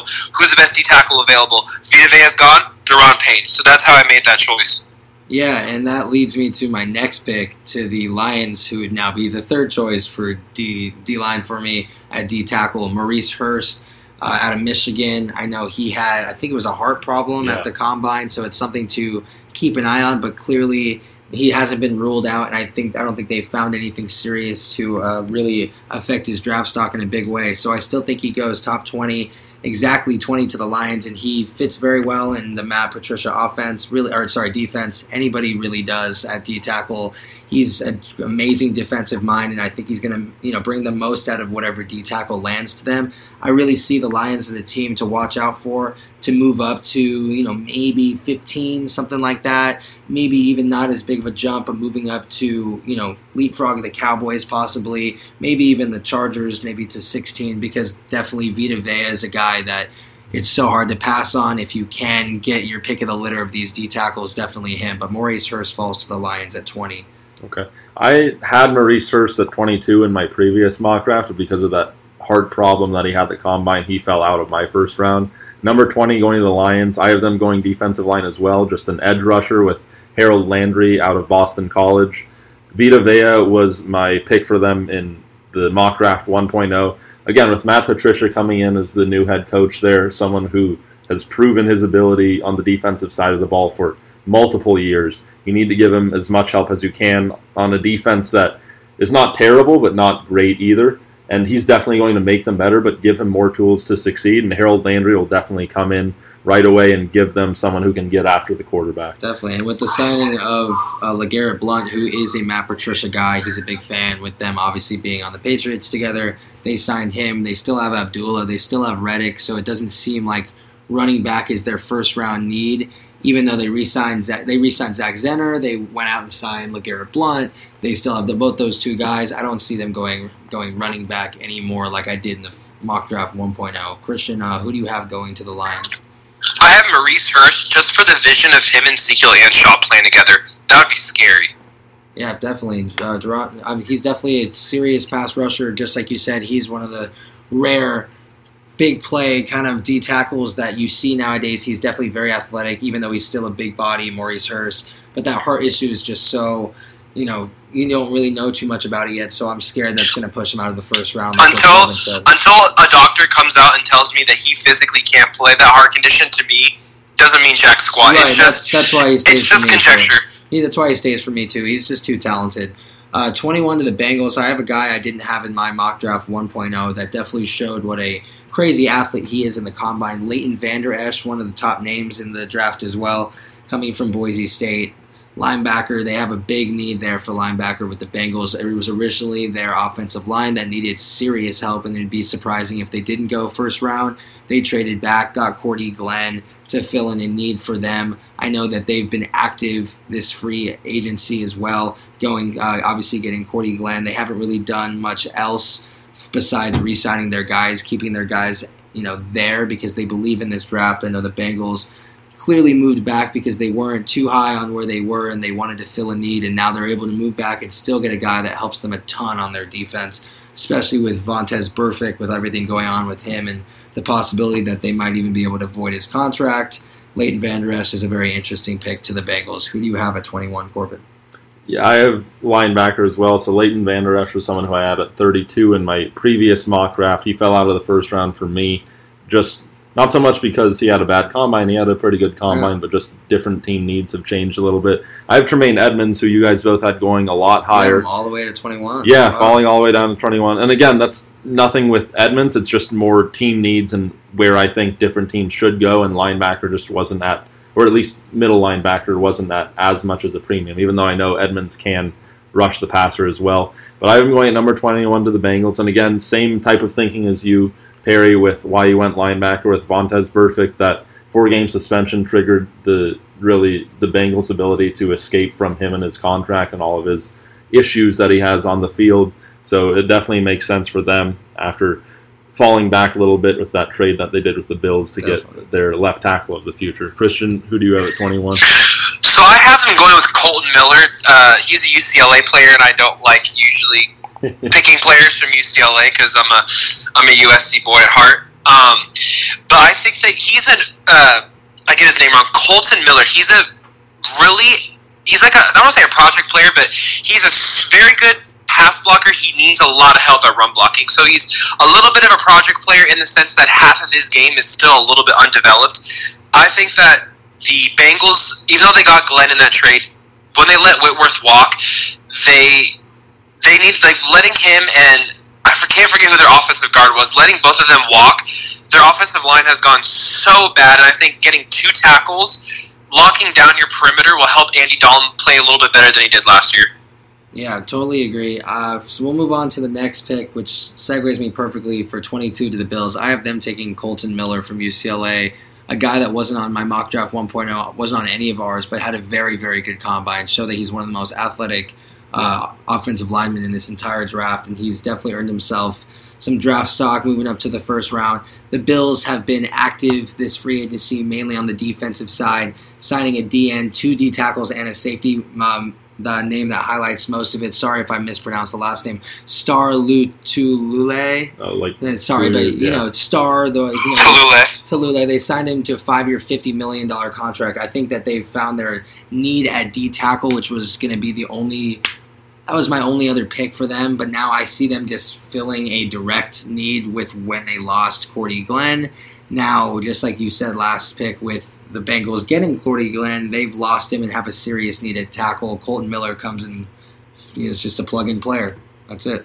What about you, Corbin? I have them going with quarterback, so they traded Tyrod Taylor. They signed A.J. McCarron in the offseason, which we all agree he's a stopgap quarterback for the next 1 or 2 years. Who'd you have them going with their first pick of the first round? With their first pick, it was wide receiver, I believe. It was Calvin Ridley. Yeah, so again, giving A.J. McCarron some help offensively, and then eventually their quarterback, Lamar Jackson, at number 22. And again, it's a little bit, some similarities to Tyrod Taylor in that he can run the football, but so much, at least has the ability to be such a better passer than Tyrod just because his arm strength is on a completely another level. So, yeah, I think that's a really good fit for them, just landing their quarterback of the future that they don't have to play right away and can develop, because Lamar Jackson definitely needs a lot of work, but I am pretty confident that he will get there and will be someone who, if coached right, can be absolutely terrifying for defensive coordinators for the foreseeable future. Christian, who do you have at 22? You guys are not going to see this coming, and I said this man fell out of the first round by his combine performance, but I have Orlando Brown from Oklahoma. I didn't expect so that. let me explain. Obviously, so I was reading up, and their offensive line coach Juan Castillo, he's kind of a naysayer about the NFL draft. He makes his decisions based on film. So with that ethos, I think that they are going to take a player who plays phenomenal in film. It's not like the way that he performed in the combine can be directly linked to somewhere in his play. It was just a weird anomaly. He looked out of shape. He looked at all sorts of things, but his game film does not lie. He ragdoll dudes in the Big 12. So he has film. He was the Big 12 Offensive Lineman of the Year twice. So that says something. That's not just something that they give you for giggles, you know. I think with the fact that he watches film over combine stats, that they get a steal to put behind #draftjoshallen.com. So they drafted at number 12. Yeah, I like it. So let's move on to the next pick, the Rams, LA's team, someone that we are all rooting for, and it's an exciting year for them with all of their free agent signings, of course, really upping their secondary in a big way. Aqib Talib, Marcus Peters, re-signing Nickel Roby-Coleman from USC, who we spoke about in a previous podcast. Just a lot of great moves from the Rams this year. But and that signing of Roby-Coleman, I did not think there was any chance. Yeah, definitely not. And Sam Shields, too. So definitely corners. Rams aren't going to go secondary for their first pick. If they do, possibly safety, but they gave the franchise tag to Joyner. So I don't think secondary is their pick at all. They have a serious need with linebacker with sending Alec Ogletree away, and I think that's exactly where they go. I think they get Rashaan Evans, linebacker from Alabama, just an absolute beast, another Alabama player. You never go wrong there, to be honest. Deron Payne and him were my two favorite players on that defense last year, which was a very, very good defense. Rashaan Evans, 23 to the Rams. I think he's going to be very exciting to watch, and he'll fit in perfectly for Alec Ogletree. What about Corbin? What do you think to the Rams at 23? You said, who was your picking on? It was Rashaan Evans? I had Rashaan Evans. Yeah, he's filling in pretty much for Alec Ogletree. Exact same for the exact same reasoning. Cool. And just really quickly, though, so my last mock draft, I had them going cornerback, Isaiah Oliver. Just how different it is now. That is the last position I had Joshua Jackson. It's by far the last position they need. The last position they need any help with. But, yeah, Rashaan Evans. And, again, they could go, if they feel like there's someone who could be a good pass rusher, go there with losing Robert Quinn to the Dolphins, trading him there. It's really just whatever they feel most confident about. I said, the pass rush like we said, the pass rush just isn't there. It's a weak class in terms of pass rush. So go with Rashaan Evans out of Alabama, someone who can come in and make a really immediate impact right away and for a fraction of the price that they were paying Alec Ogletree. Totally. Christian, who do you have? Going along with that thinking, I have Harold Landry still available in my mock, so I think this is a perfect place that they go to replace Robert Quinn. Okay. He's that background at Boston College. He can come off the edge. He can stop you off the edge on the run, and I think if he's available, in my mind, if he's available, that's who they take. Yeah, I don't even have Landry in my mock draft 2.0. Really? In the first round, I think he's going to be You need some research. Yeah, he's going to be an early second round pick. I really like Sam Hubbard more than I like him. They're really similar players to me. But yeah, for 24 to the Panthers, in my initial mock draft, I had them going Christian Kirk. I still think they need a receiver. Clearly, I think they get lucky here with Calvin Ridley. He doesn't go yet. I think initially I thought he was going to go a lot higher. His combine wasn't amazing, but he's still, I think, the top receiver in this draft. It fills a need for them, and having a Funchess there who's a big receiver, this adds a guy next to him and adds another weapon for Cam Newton with Curtis Samuel and McCaffrey, and now with them too, it's going to be definitely a fun offense to watch, and they need some help for receivers. So I think they get a steal with Calvin Ridley at 24. What do you think, Corbin, for the Panthers? I have them going with offensive guard Will Hernandez out of UTEP. So I know you guys had him going a little bit higher.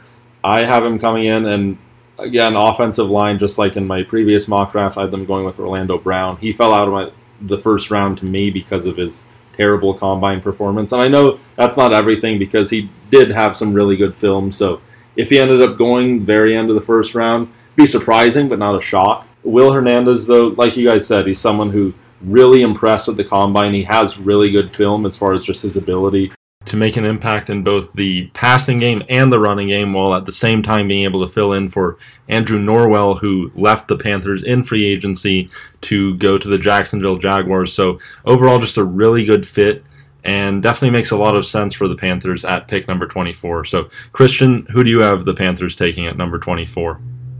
So I know that Calvin Ridley, Alabama boy, is rated higher than Christian Kirk in terms of receivers, but I love the way that Christian Kirk plays in the Panthers offense. Christian McCaffrey has to take more carries because Jonathan Stewart is not there. I understand his body type isn't meant to take starting running back hits, but until they get someone else, I don't see how you're going to use Christian McCaffrey how you did if you're going to put him at running back. So you have Christian Kirk. The Panthers love those college style, those little token fast guy, college wide receivers. Curtis Samuel is a perfect example from Ohio State. They just went with when they didn't even really need him. They went with him just because they love his upside on the offensive side. They love adding weapons around Cam.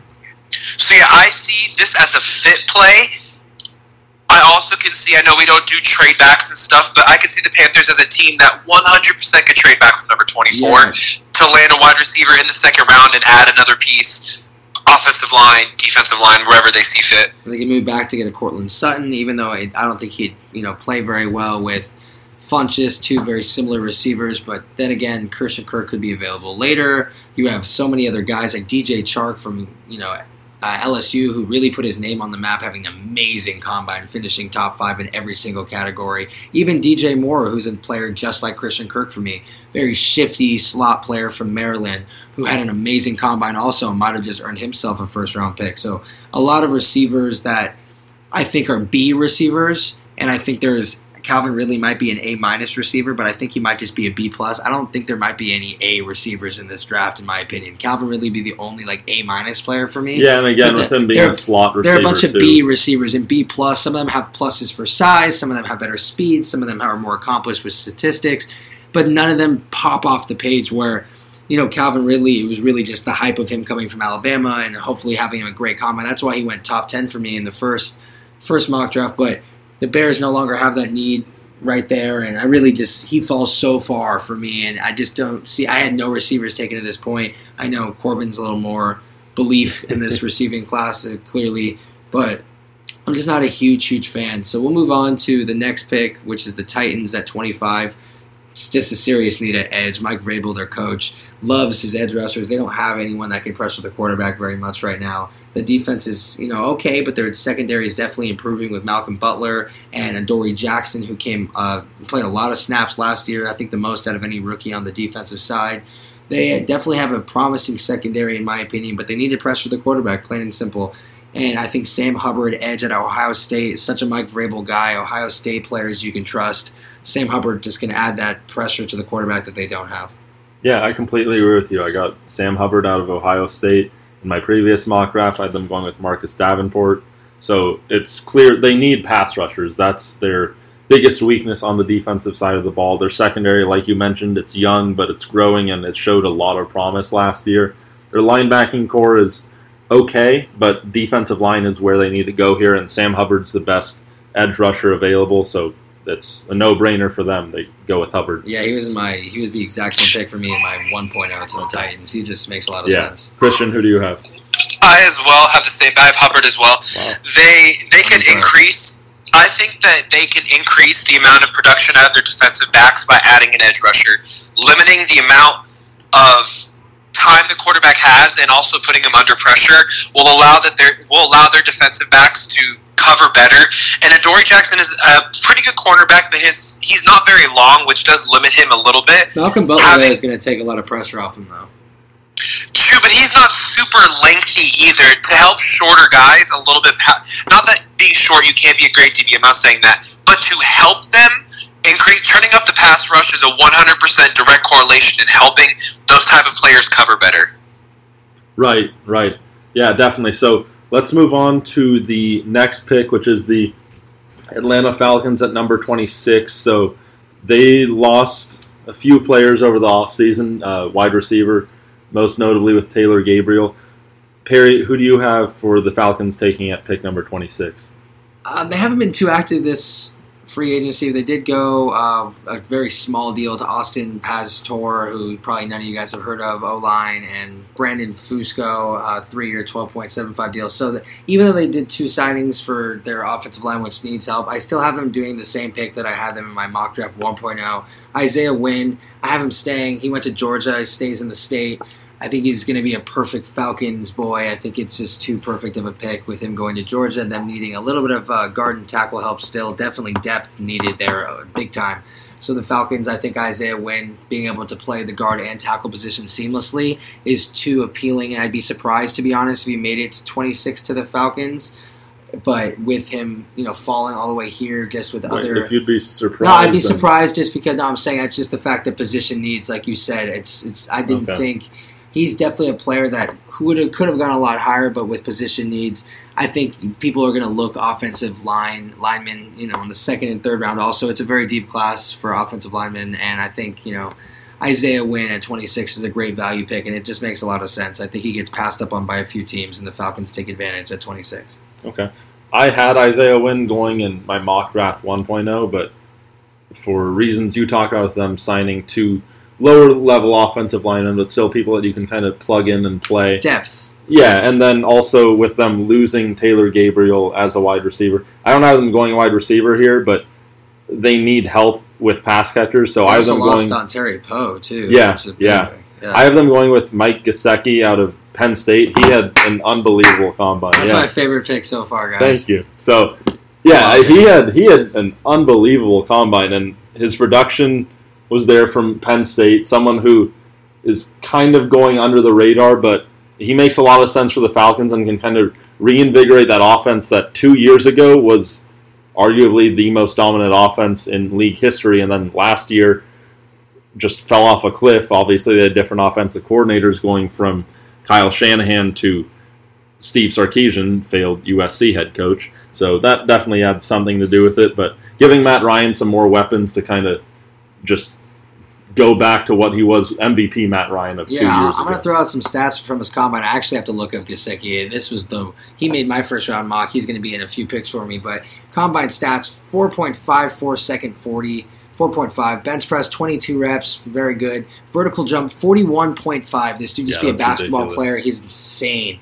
Broad jump 129 inches. 3 cone drill, sub 7, 6.76. 20-yard shuttle, 4.10, 60-yard shuttle, 11.33. Every single one of those numbers is top 2 for tight ends in the entire class, if not number 1. He's by far put his name on the map. He's a converted basketball player, but this looks like the tight end to watch for this draft, and I'm excited that Corbin went with his name. I didn't expect to hear it from either one of you two. Watch Christian have Mike Gesicki. Who do you have, Christian? No, I don't. He's coming, but I have Rashad. I keep saying Rashad Evans. I'm going to hit myself. Calvin Ridley, also from Alabama. Calvin Ridley to the Falcons? To the Falcons, yes. Julio Jones, I had him on my fantasy team. He didn't really impress me that much last year. I'm not saying that he's starting to dip down, but they need a replacement at wide receiver. You need a spark plug at that position. If for whatever reason in my world, the way that it dealt out, he's still available, you go and get him. He fell. Best player available in my mind at this point. You have to go and get him. Isaiah, I love that you guys love Isaiah Wynn. He needs 1 to 2 more years with a professional body, like a professional weightlifting coach to kind of, if he goes tackle, change his body composition to a tackle. If he's going guard, change his body composition to a guard. When I look at him play, it kind of seems like he has a lower body of a tackle and then upper body of a guard. So it's like these kind of lean athletic legs with like a little like tabletop-y big top. So it looks kind of funny. And honestly, I kind of used to look like that when I played because like I never wanted to eat healthy enough to like get really, really skinny and like offensive line, so I had a gut.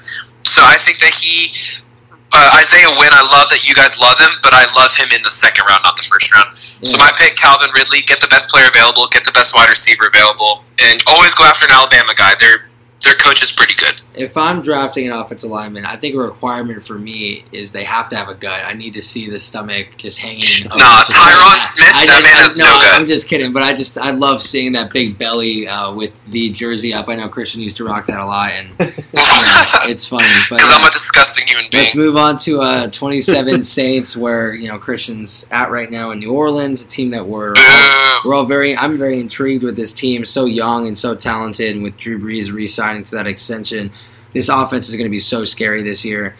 Mike Gesicki for me, out of Penn State, tight end. I told you the name was coming up right now. Oh my God, I love him so much. That might be the him and Will Hernandez were the two that really made such big strides for me. Gesicki wouldn't even have been in my top 3 rounds if I did a full 7-round mock draft. He wouldn't have been top 3. He would have probably been a 4th or 5th round pick for me with how deep this tight end class was. But showing that he separated himself as probably the best athlete in this class overall. This dude is no.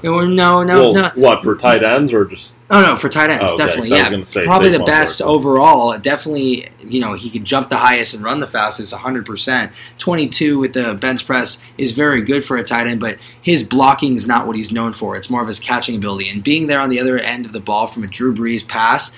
Just having this big body that can jump 41 inches and just with these giant hands, it's just going to be so impressive just to see. They need a tight end bad. It's just how it is. Cody Fleener wasn't the answer there, and even if he is going to stay on that roster, they need someone to pair up next to him. And I think Mike Gesicki is just such a perfect pick for them right here at 27. What do you think, Corbin? For our Louisiana listeners out there, I'm sad they didn't get Jarvis Landry. That was my sleeper pick for them. I thought it was going to be him and Michael Thomas on the ends, but yeah, it's still going to be exciting offense. Mike Gesicki there is going to help out. What do you think, Corbin?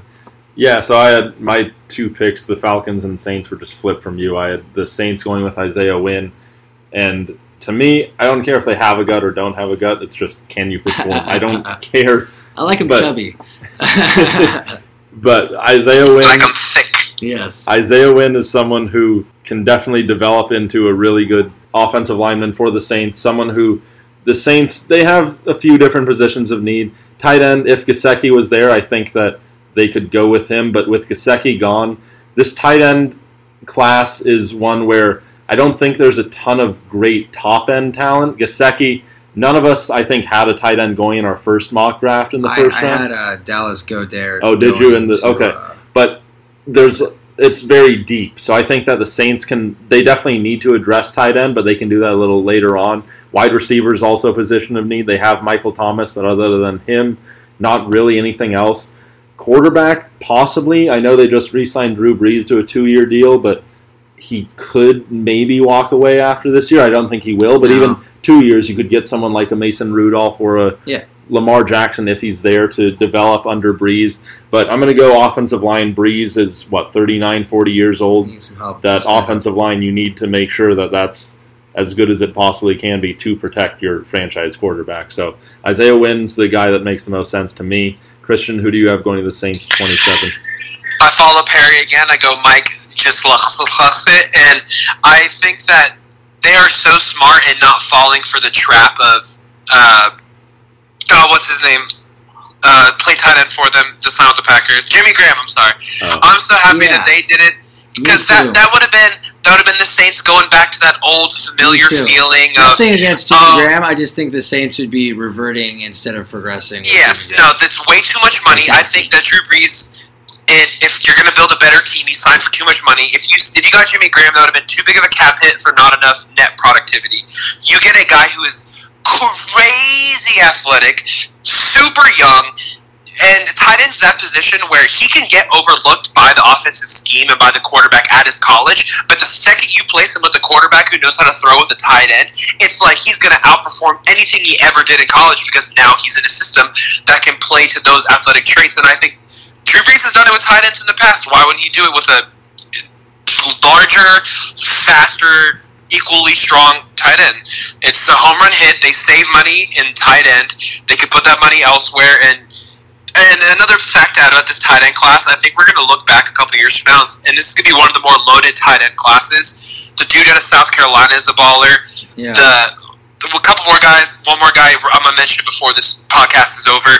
There's a sleeper out of UMass that you guys need to look at tight end. There's a lot of guys at that position that have talent that can make a difference on their team. Yeah, no, totally. And so we'll move on to 28 to the Steelers, who is a pick that intrigues me a lot. They definitely have a need at quarterback, and they went out and signed a safety, and I would have thought they maybe would have been looking to help some of their secondary. But I think they get really interesting here, and I think they go Lamar Jackson, who's still on my board at 28. And I think Big Ben has his clock running out, and I think he's one or two more hits away from throwing the towel in. He's an extremely tough player, but he's not the Big Ben that he used to be. And I think his time is running out, and he's got another year or two left in the tank. And I think Lamar Jackson will be an extremely interesting pick for this offense. And I think that's probably my most interesting pick of this one compared to my last mock.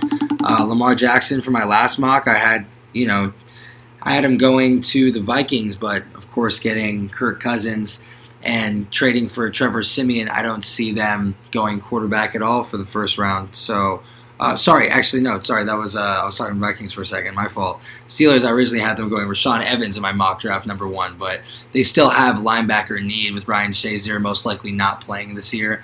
But I just don't. I see them just not being able to resist Lamar Jackson, just him being there. That would be a really exciting offense for sure with Bell, Brown, and Lamar Jackson at quarterback. Be crazy. But I think, Perry, you had a stat on our last mock draft that the Steelers have gone linebacker in what? It was me. Oh, okay. Sorry, Christian. Don't want to give me my credit, Corbin. Yeah, if you're going to claim your one stop of the Packers, claim my one quote of the whole podcast. I'm sorry, Christian. See, now we're diving back into Christian's feelings unwrapped, and we know how that's turned out before. Thank you. It's Corbin's podcast Unwrap. I'm sorry to your therapist too, which you're going to go complain about this to him or her. She's been double booking a lot lately. I haven't been able to see her, so it's not that funny, Corbin. Sorry. But, yeah, the Steelers, I'm going linebacker, Malik Jefferson out of Texas. In my previous mock draft, I had them going with safety Ronnie Harrison out of Alabama, with news that Ryan Shazier is for sure not playing next year, and also the news that we just reported a little while ago, them signing Morgan Burnett, who's a really good safety from the Packers. It doesn't make any sense to go safety now.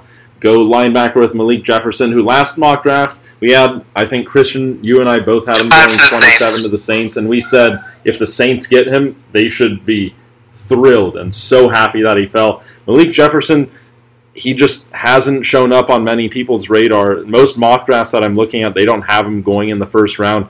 He is a phenomenal athlete and someone who you can plug in at middle linebacker and is going to be a tackling machine. And I think for the Steelers, losing Shazier, obviously Malik Jefferson isn't going to have the same impact as Shazier from day one, but he's someone who can be a really valuable linebacker for them moving forward. And then hopefully when Shazier, knock on wood, does return, having them as a 1-2 punch in their defense at linebacker, that's going to be scary moving forward as well. Definitely. Christian, who do you have going to the Steelers?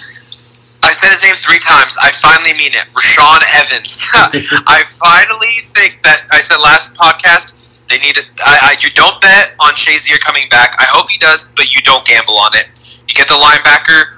That was what I said last podcast. I gave you that little stat. They've drafted a linebacker in the first 4 picks in the last 5 years. So that makes the most sense. I want to say a little something to back up what Perry said about Lamar Jackson. How happy that Mike Tomlin was when he got Mike Vick years and years ago, because he loves quarterbacks that play with that style. And Mike Vick even personally said over Twitter that he thinks Lamar Jackson is better than he was in college when he was playing. So you're going to get, in Michael Vick's words, a better Michael Vick, and with the way that Mike Tomlin asks, I don't think it's too far of a stretch that they take Lamar Jackson. That's a ton of praise, hearing that from Michael Vick. I had no idea that he publicly released comments. Yeah, it was on Twitter. Coming from the best dual quarterback to ever play the game of NFL football, not even a debate. Bring me someone else's name that's better than Michael Vick running and passing the ball, and I'll pay you my entire life savings right now. There's no way. Michael Vick's crazy, and for him to say that, Lamar Jackson's a Mike Vick 2.0, if not, Yeah, when he was in college. He said that Lamar Jackson in college. You can only compare Lamar Jackson how old he is right now, so just imagine how good he'll be in 5 or 10 years compared, if he goes Michael Vick's trend. Wow. Michael Vick was the most exciting player for me to watch my entire childhood, so if I have another Michael Vick or somewhat half of Michael Vick's excitement, I'm happy again. It's good for football. Yeah, definitely. We'll move on to the Jaguars, a team that doesn't need the pick this year, really. They show that they can do it all with free agency, but of course, that showed what a great jump just a few picks, a few free agent signings can make. The Jaguars show that they're the team that a real turnaround and a win-now thing is possible. There's no more trust the process if you don't want to. You can make enough moves like I think what the Browns are doing right now. They're trying to duplicate, the crazy offseason that the Jaguars had last year, and maybe they can top it off with this draft. They have a serious need at linebacker, and that's Malik Jefferson for me, just like you guys said. Crazy athlete. He'll be picked. He's a sleeper pick here for 29 to the Jaguars.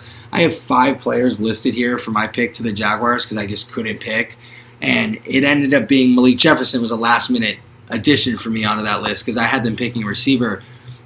I did a little more research. I saw they signed Dante Moncrief. I really like D.D. Westbrook from last year. He showed amazing flashes. I think them letting Allen Robinson walk showed their confidence in their receiving core, and I don't think they're going to stretch on a receiver at the end of the first round. They definitely have a linebacker needed, adding to that defense that was so amazing last year. Next to Jack and with Paul Leslie retiring, they have a need there now. So adding a younger, more athletic version, having Malik Jefferson be there next to Miles Jack, it's going to be so scary and it's going to be such a great fit. If they do go receiver, it's really a toss-up between Cortland Sutton, DJ Chark, and DJ Moore, 2 names I listed earlier. Really put their name on the first round just because of their amazing combines. Definitely DJ Chark, a guy that he's tall and he runs fast. That's pretty much it. It's probably going to overshadow more of his unflattering characteristics that he has. But he really showed that with an amazing combine what you can do and get your name out there. But I just think it's I don't think they go receiver with Dante Moncrief signing and their belief in their young guys, and they go Malik Jefferson, and that defense gets even better. Okay. I like what you said about them losing Allen Robinson and that showing their belief in their receiving core. With that being said, though, I'm still going with wide receiver for them. I'm going with DJ Moore out of Maryland, someone that you mentioned. So my previous mock draft, I had them going with Lamar Jackson. With the Blake Bortles contract extension, I actually saw in some mock drafts them still taking a quarterback. I think you probably wait a year or two to take a quarterback. You can't go with Blake Bortles for the foreseeable future. I don't understand. I don't understand why they gave him that contract extension. I'm not going to go off on a tangent on that, though. DJ Moore is someone who, even with the signing of Dante Moncrief, he's a serviceable wide receiver, but really anything above a wide receiver 3 for him. It's just the fact that last year it was clear that there's a new number 1 in town. I'm sorry, what's his name? From USC, Marquise Lee. Clearly he's their number 1 receiver, showed a ton of promise, and D.D. Westbrook next to him, adding Dante Moncrief, and there is other receivers on the team as well. Alan Hearns as a name that we all forgot about as well, so they have depth. I'd still be hesitant. Lee did show promise. I'd still be hesitant to have him as your true number 1, and I think DJ Moore is someone who could potentially develop into a number 1 option, even if he's your number 2 and Lee is your number 1. It just adds some depth to a receiving core. He's a very Danny Amendola-like player. Right. So, that's my pick for the Jaguars, just helping Bortles, who they gave that ridiculous contract to, suck a little less. Yeah. So, Christian, who do you have going at number 29? You love to hate on that man. Yeah, he sucks. Let him be. He's gonna do his thing.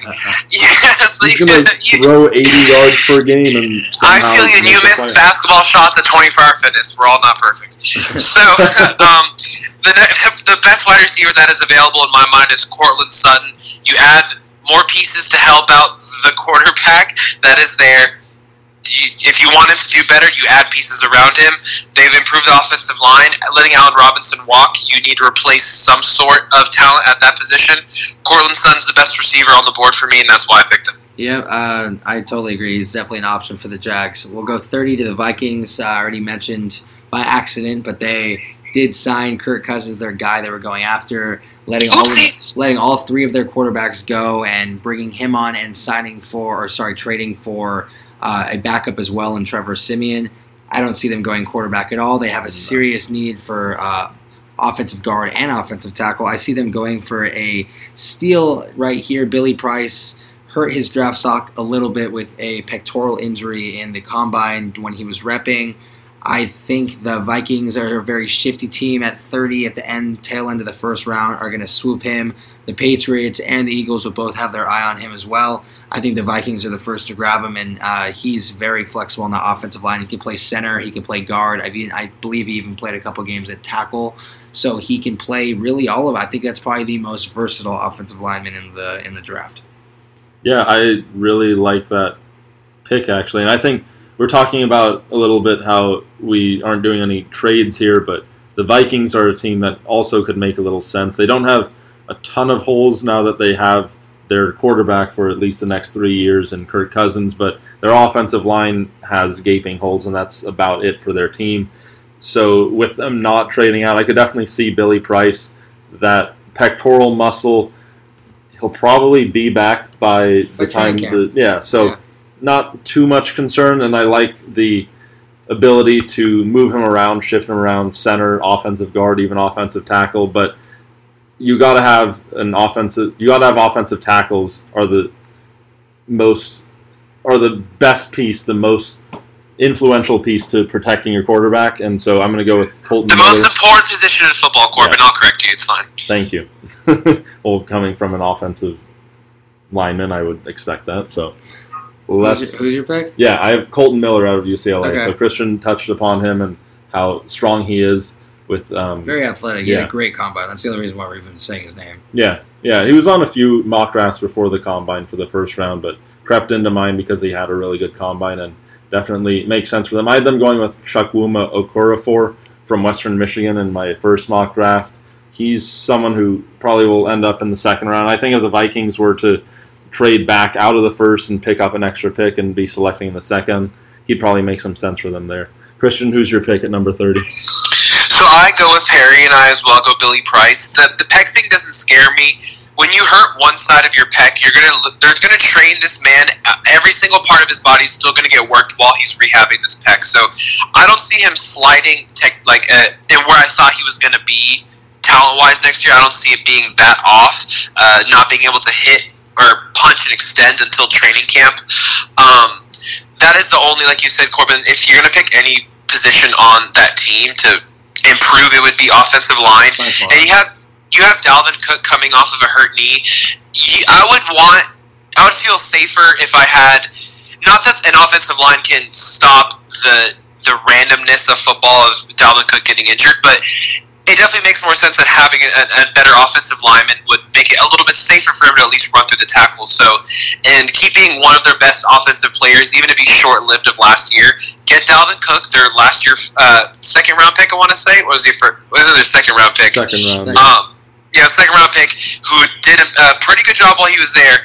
Get some more protection for him. Get some more protection for that pretty nice quarterback, that dog of a quarterback you just signed. Get some more protection for him, and it's a slam dunk. I'm happy not happy that he got hurt, but I'm happy that he fell just a little bit into the arms of a team. And I think Josh Rosen touched on this throughout the year. Sometimes it kind of helps you out to drop a little bit to a team that you fit much better on than just being drafted 10 slots higher to get more money in your first contract. I think that this might be a silver lining for him, honest to God. Going to Minnesota for anybody is a good situation right now. They're probably the team most likely to repeat where they were this last season. I don't see the Eagles. That was a Cinderella run. I don't even see them making the playoffs this year. If anything, I see them maybe being a wild card team. Wentz is really good, but I see, honestly, I'm a Cowboys fan and I'm a bit biased. But that's heinous. But it's not. That's so heinous. I can't even sit here. The Eagles made a Cinderella run, and that they.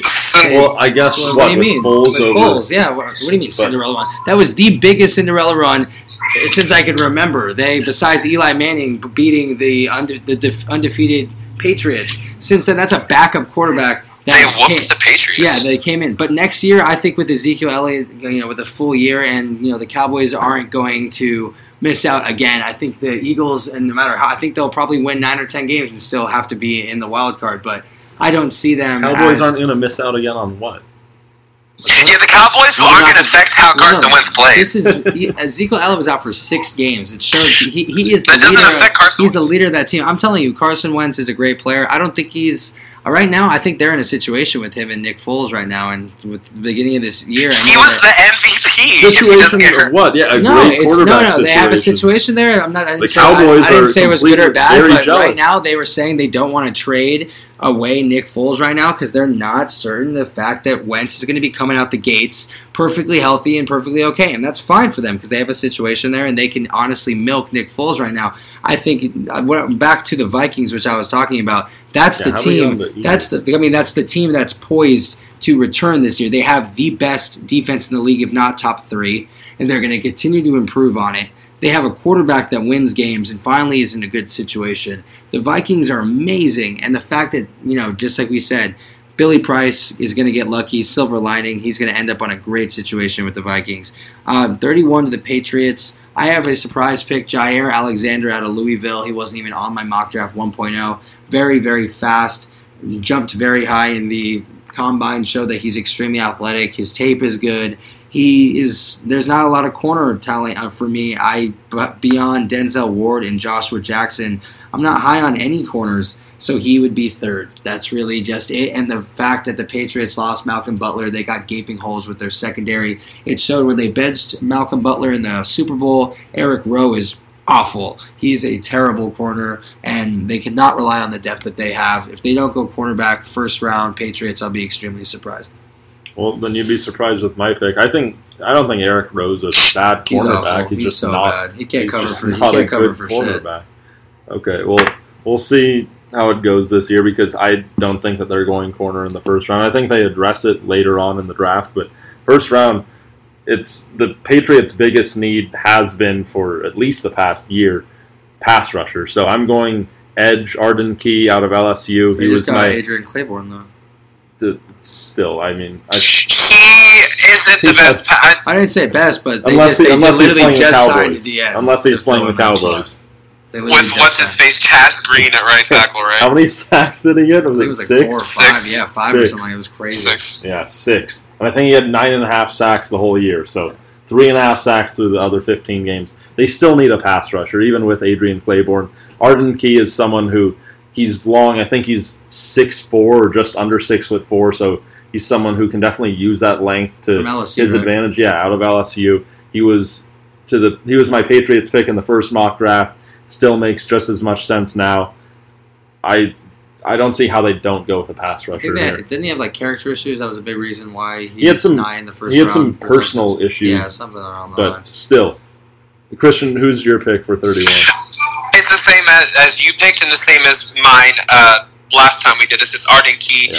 They need pass rush, but now that you said this a little bit earlier, Jefferson out of Texas. I could also see that too. They need linebacker help, and that would be a refreshing take for the Patriots to have, not having to mold someone into their system, but to have someone who's just uber athletic and has all these intangibles already, and they just need to do a little bit of tweaking on the mental side to get them to fit their scheme. So Arden Key, but I could see them taking Jefferson, honest to God. Yeah, Harold Landry is still on my board, so that could even be interesting. In Perry's world, he could be a possibility. If they went with Jefferson at 31, though, Christian, do you think that they try to keep him middle linebacker, or do they try to, just because of how athletic he is, they have some serious need at outside linebacker right now. Who they have I think 1 or 2 people in their depth chart an outside linebacker, and they're both white, very white.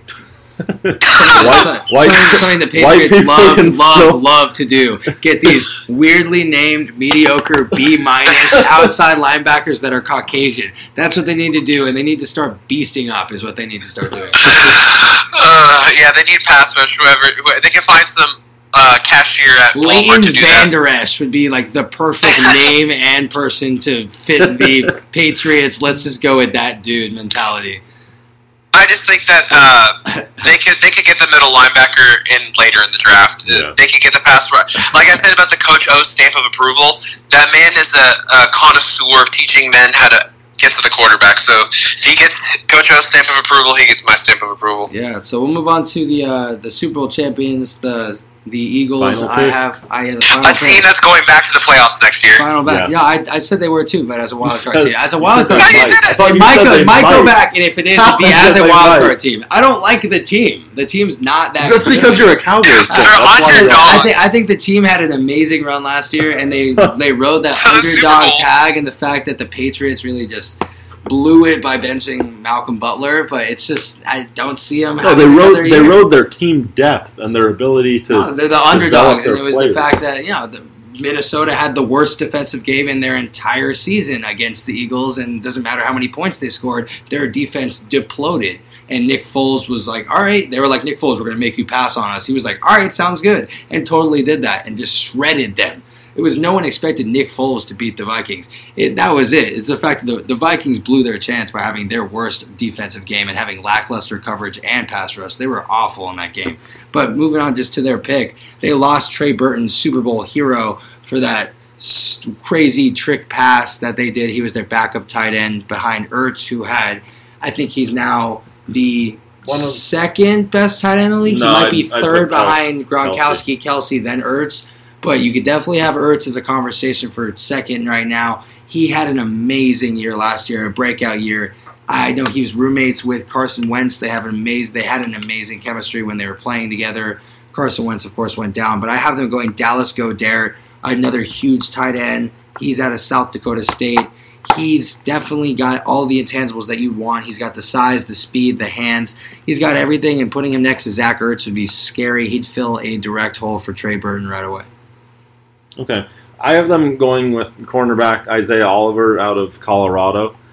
In my previous mock draft, I had them going with linebacker Leighton Vander Esch out of Boise State. And I could still see that happening. They're another team that doesn't have many holes, but linebacker is one of the holes that they do have.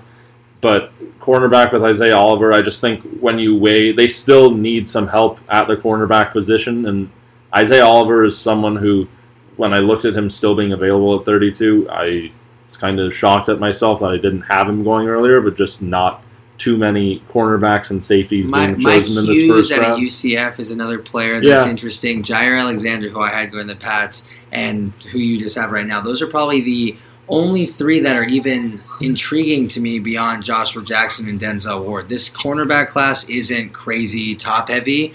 They're a bunch of B guys, and I really like that pick that you just made. Honestly, Yeah, my pick is actually the name you just said, Jair Alexander. They need cornerback help. I think they need more cornerback. They do at tight end. If they pick Dallas, whatever he said his last name was, this is the rich get richer that position. He played, I want to say, 6 different positions at South Dakota State. He played like fullback, tight end, slot, outside. He played every single position, inline tight end. He's done it all. So if they do what you did, Perry, I would be super happy. But I think Alexander is someone that has risen up boards recently, and I want to say Mike Mayock was talking about him a couple days ago, and he said that he's a guy that could, if he had better coaching, you could have seen him as the number 1 cornerback in this class. So I like guys like that who, if they have a story like that, they have the intangibles, but they need a better coach. That is the type of guy that I take at the end of the first round. Totally. Jair Alexander had really, really good numbers, and it was a name that popped into my late just because of his combine. So definitely shows how much the combine can help. It shows how much the combine can affect our mock drafts. Look how different our mock draft 2.0 is compared to 1.0. If you haven't Combine and free agency. Yeah, free agency too. If you haven't listened to our mock draft 1.0, we'll post the link to that. We'll show you guys. Here's mock draft 1. Listen to our new mock drafts, of course. So it's interesting to take a look back then, but right now this is a lot more accurate with all the crazy free agency going on. Of course, it's still going on, which is why we tried to stay away from it as much as possible. I think we did a pretty good job dropping a bunch of signings and still adding a lot of the craziness that's happened within our mock draft, but we didn't spend as much time, dissecting each and every one of these signings, and especially the smaller we'll get into ones. that on the next We'll do that on the next one, so we have a lot more to go. But thank you guys so much for tuning into this pod. It's strictly dedicated to our mock drafts. So much has changed, and I loved your guys' mock drafts. I hope you guys loved mine. We spent a lot of time on each one of these. hopefully, maybe at some point you guys up to put these out so that maybe our listeners can read these. Maybe Yeah. I know I'm interested. I always go online and read them myself and Yeah, stuff we like do that. screenshots. So maybe we can do some screenshots for you guys. Maybe we can even put out a poll, see who has the most, who you guys think's the mock draft that might happen the most accurate. Maybe, who knows? But I had an amazing time today, guys. Thank you guys so much for doing this mock with me. Yeah, no, it was a lot of fun. So thank you guys all so much for listening to NFL Unwrapped, where we unwrap the hottest takes from around the NFL. Remember to follow us on Twitter at NFL Unwrapped. Also remember to turn on our notifications so that anytime we do tweet, you guys are notified right away. Especially right now. They've Yeah. been going on. Turn And them on. like we mentioned earlier, we're all of us are up at some point in the day. There's no point where all three of us are sleeping, so one of us is always on Twitter whenever anything does happen. Sometimes we do beat the bigger names like Adam Schefter and Ian Rappaport to the stories, and when we do, it's exciting that we're able to beat them, but it's also good for you guys because you guys get all the information that you need from one source instead of having to follow a ton of different other sources. So yeah, follow us on Twitter. Again, that's at NFL Unwrapped. You can also follow our NBA podcast. Go ahead and check that out if you haven't already. Follow us on Twitter at NBA Unwrapped. You can follow me on Twitter at CorbinMRPK, Perry on Twitter at Perry Aston, Christian on Twitter at McGowan75. Also remember that you can listen to our podcast on SoundCloud and subscribe to our podcast on the Apple iTunes podcast app. And while you are subscribing to our podcast on the Apple SoundCloud, please Apple rate, iTunes please podcast, rate, guys. We Please really rate. appreciate you. We really appreciate you. We We'd love to hear what you enjoy guys the have to say. feedback. Yeah, so please go ahead and take a minute out of your day and do that. And from all of us at NFL Unwrapped, thank you again so much for listening. Christian, any final words? I just hope you guys engage with us on Twitter, man. The diehard fans that we talk to every single day.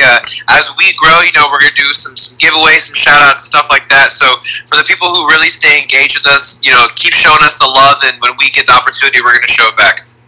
Yes, definitely. So thanks for being part of the family, guys. yeah, that'll do it for this episode of NFL Unwrapped. We all hope you guys tune in again next time when we will be talking about all of the free agency stuff that has happened so far and if we think that teams made good decisions or bad decisions. So until then, take care, and we will talk to you guys soon.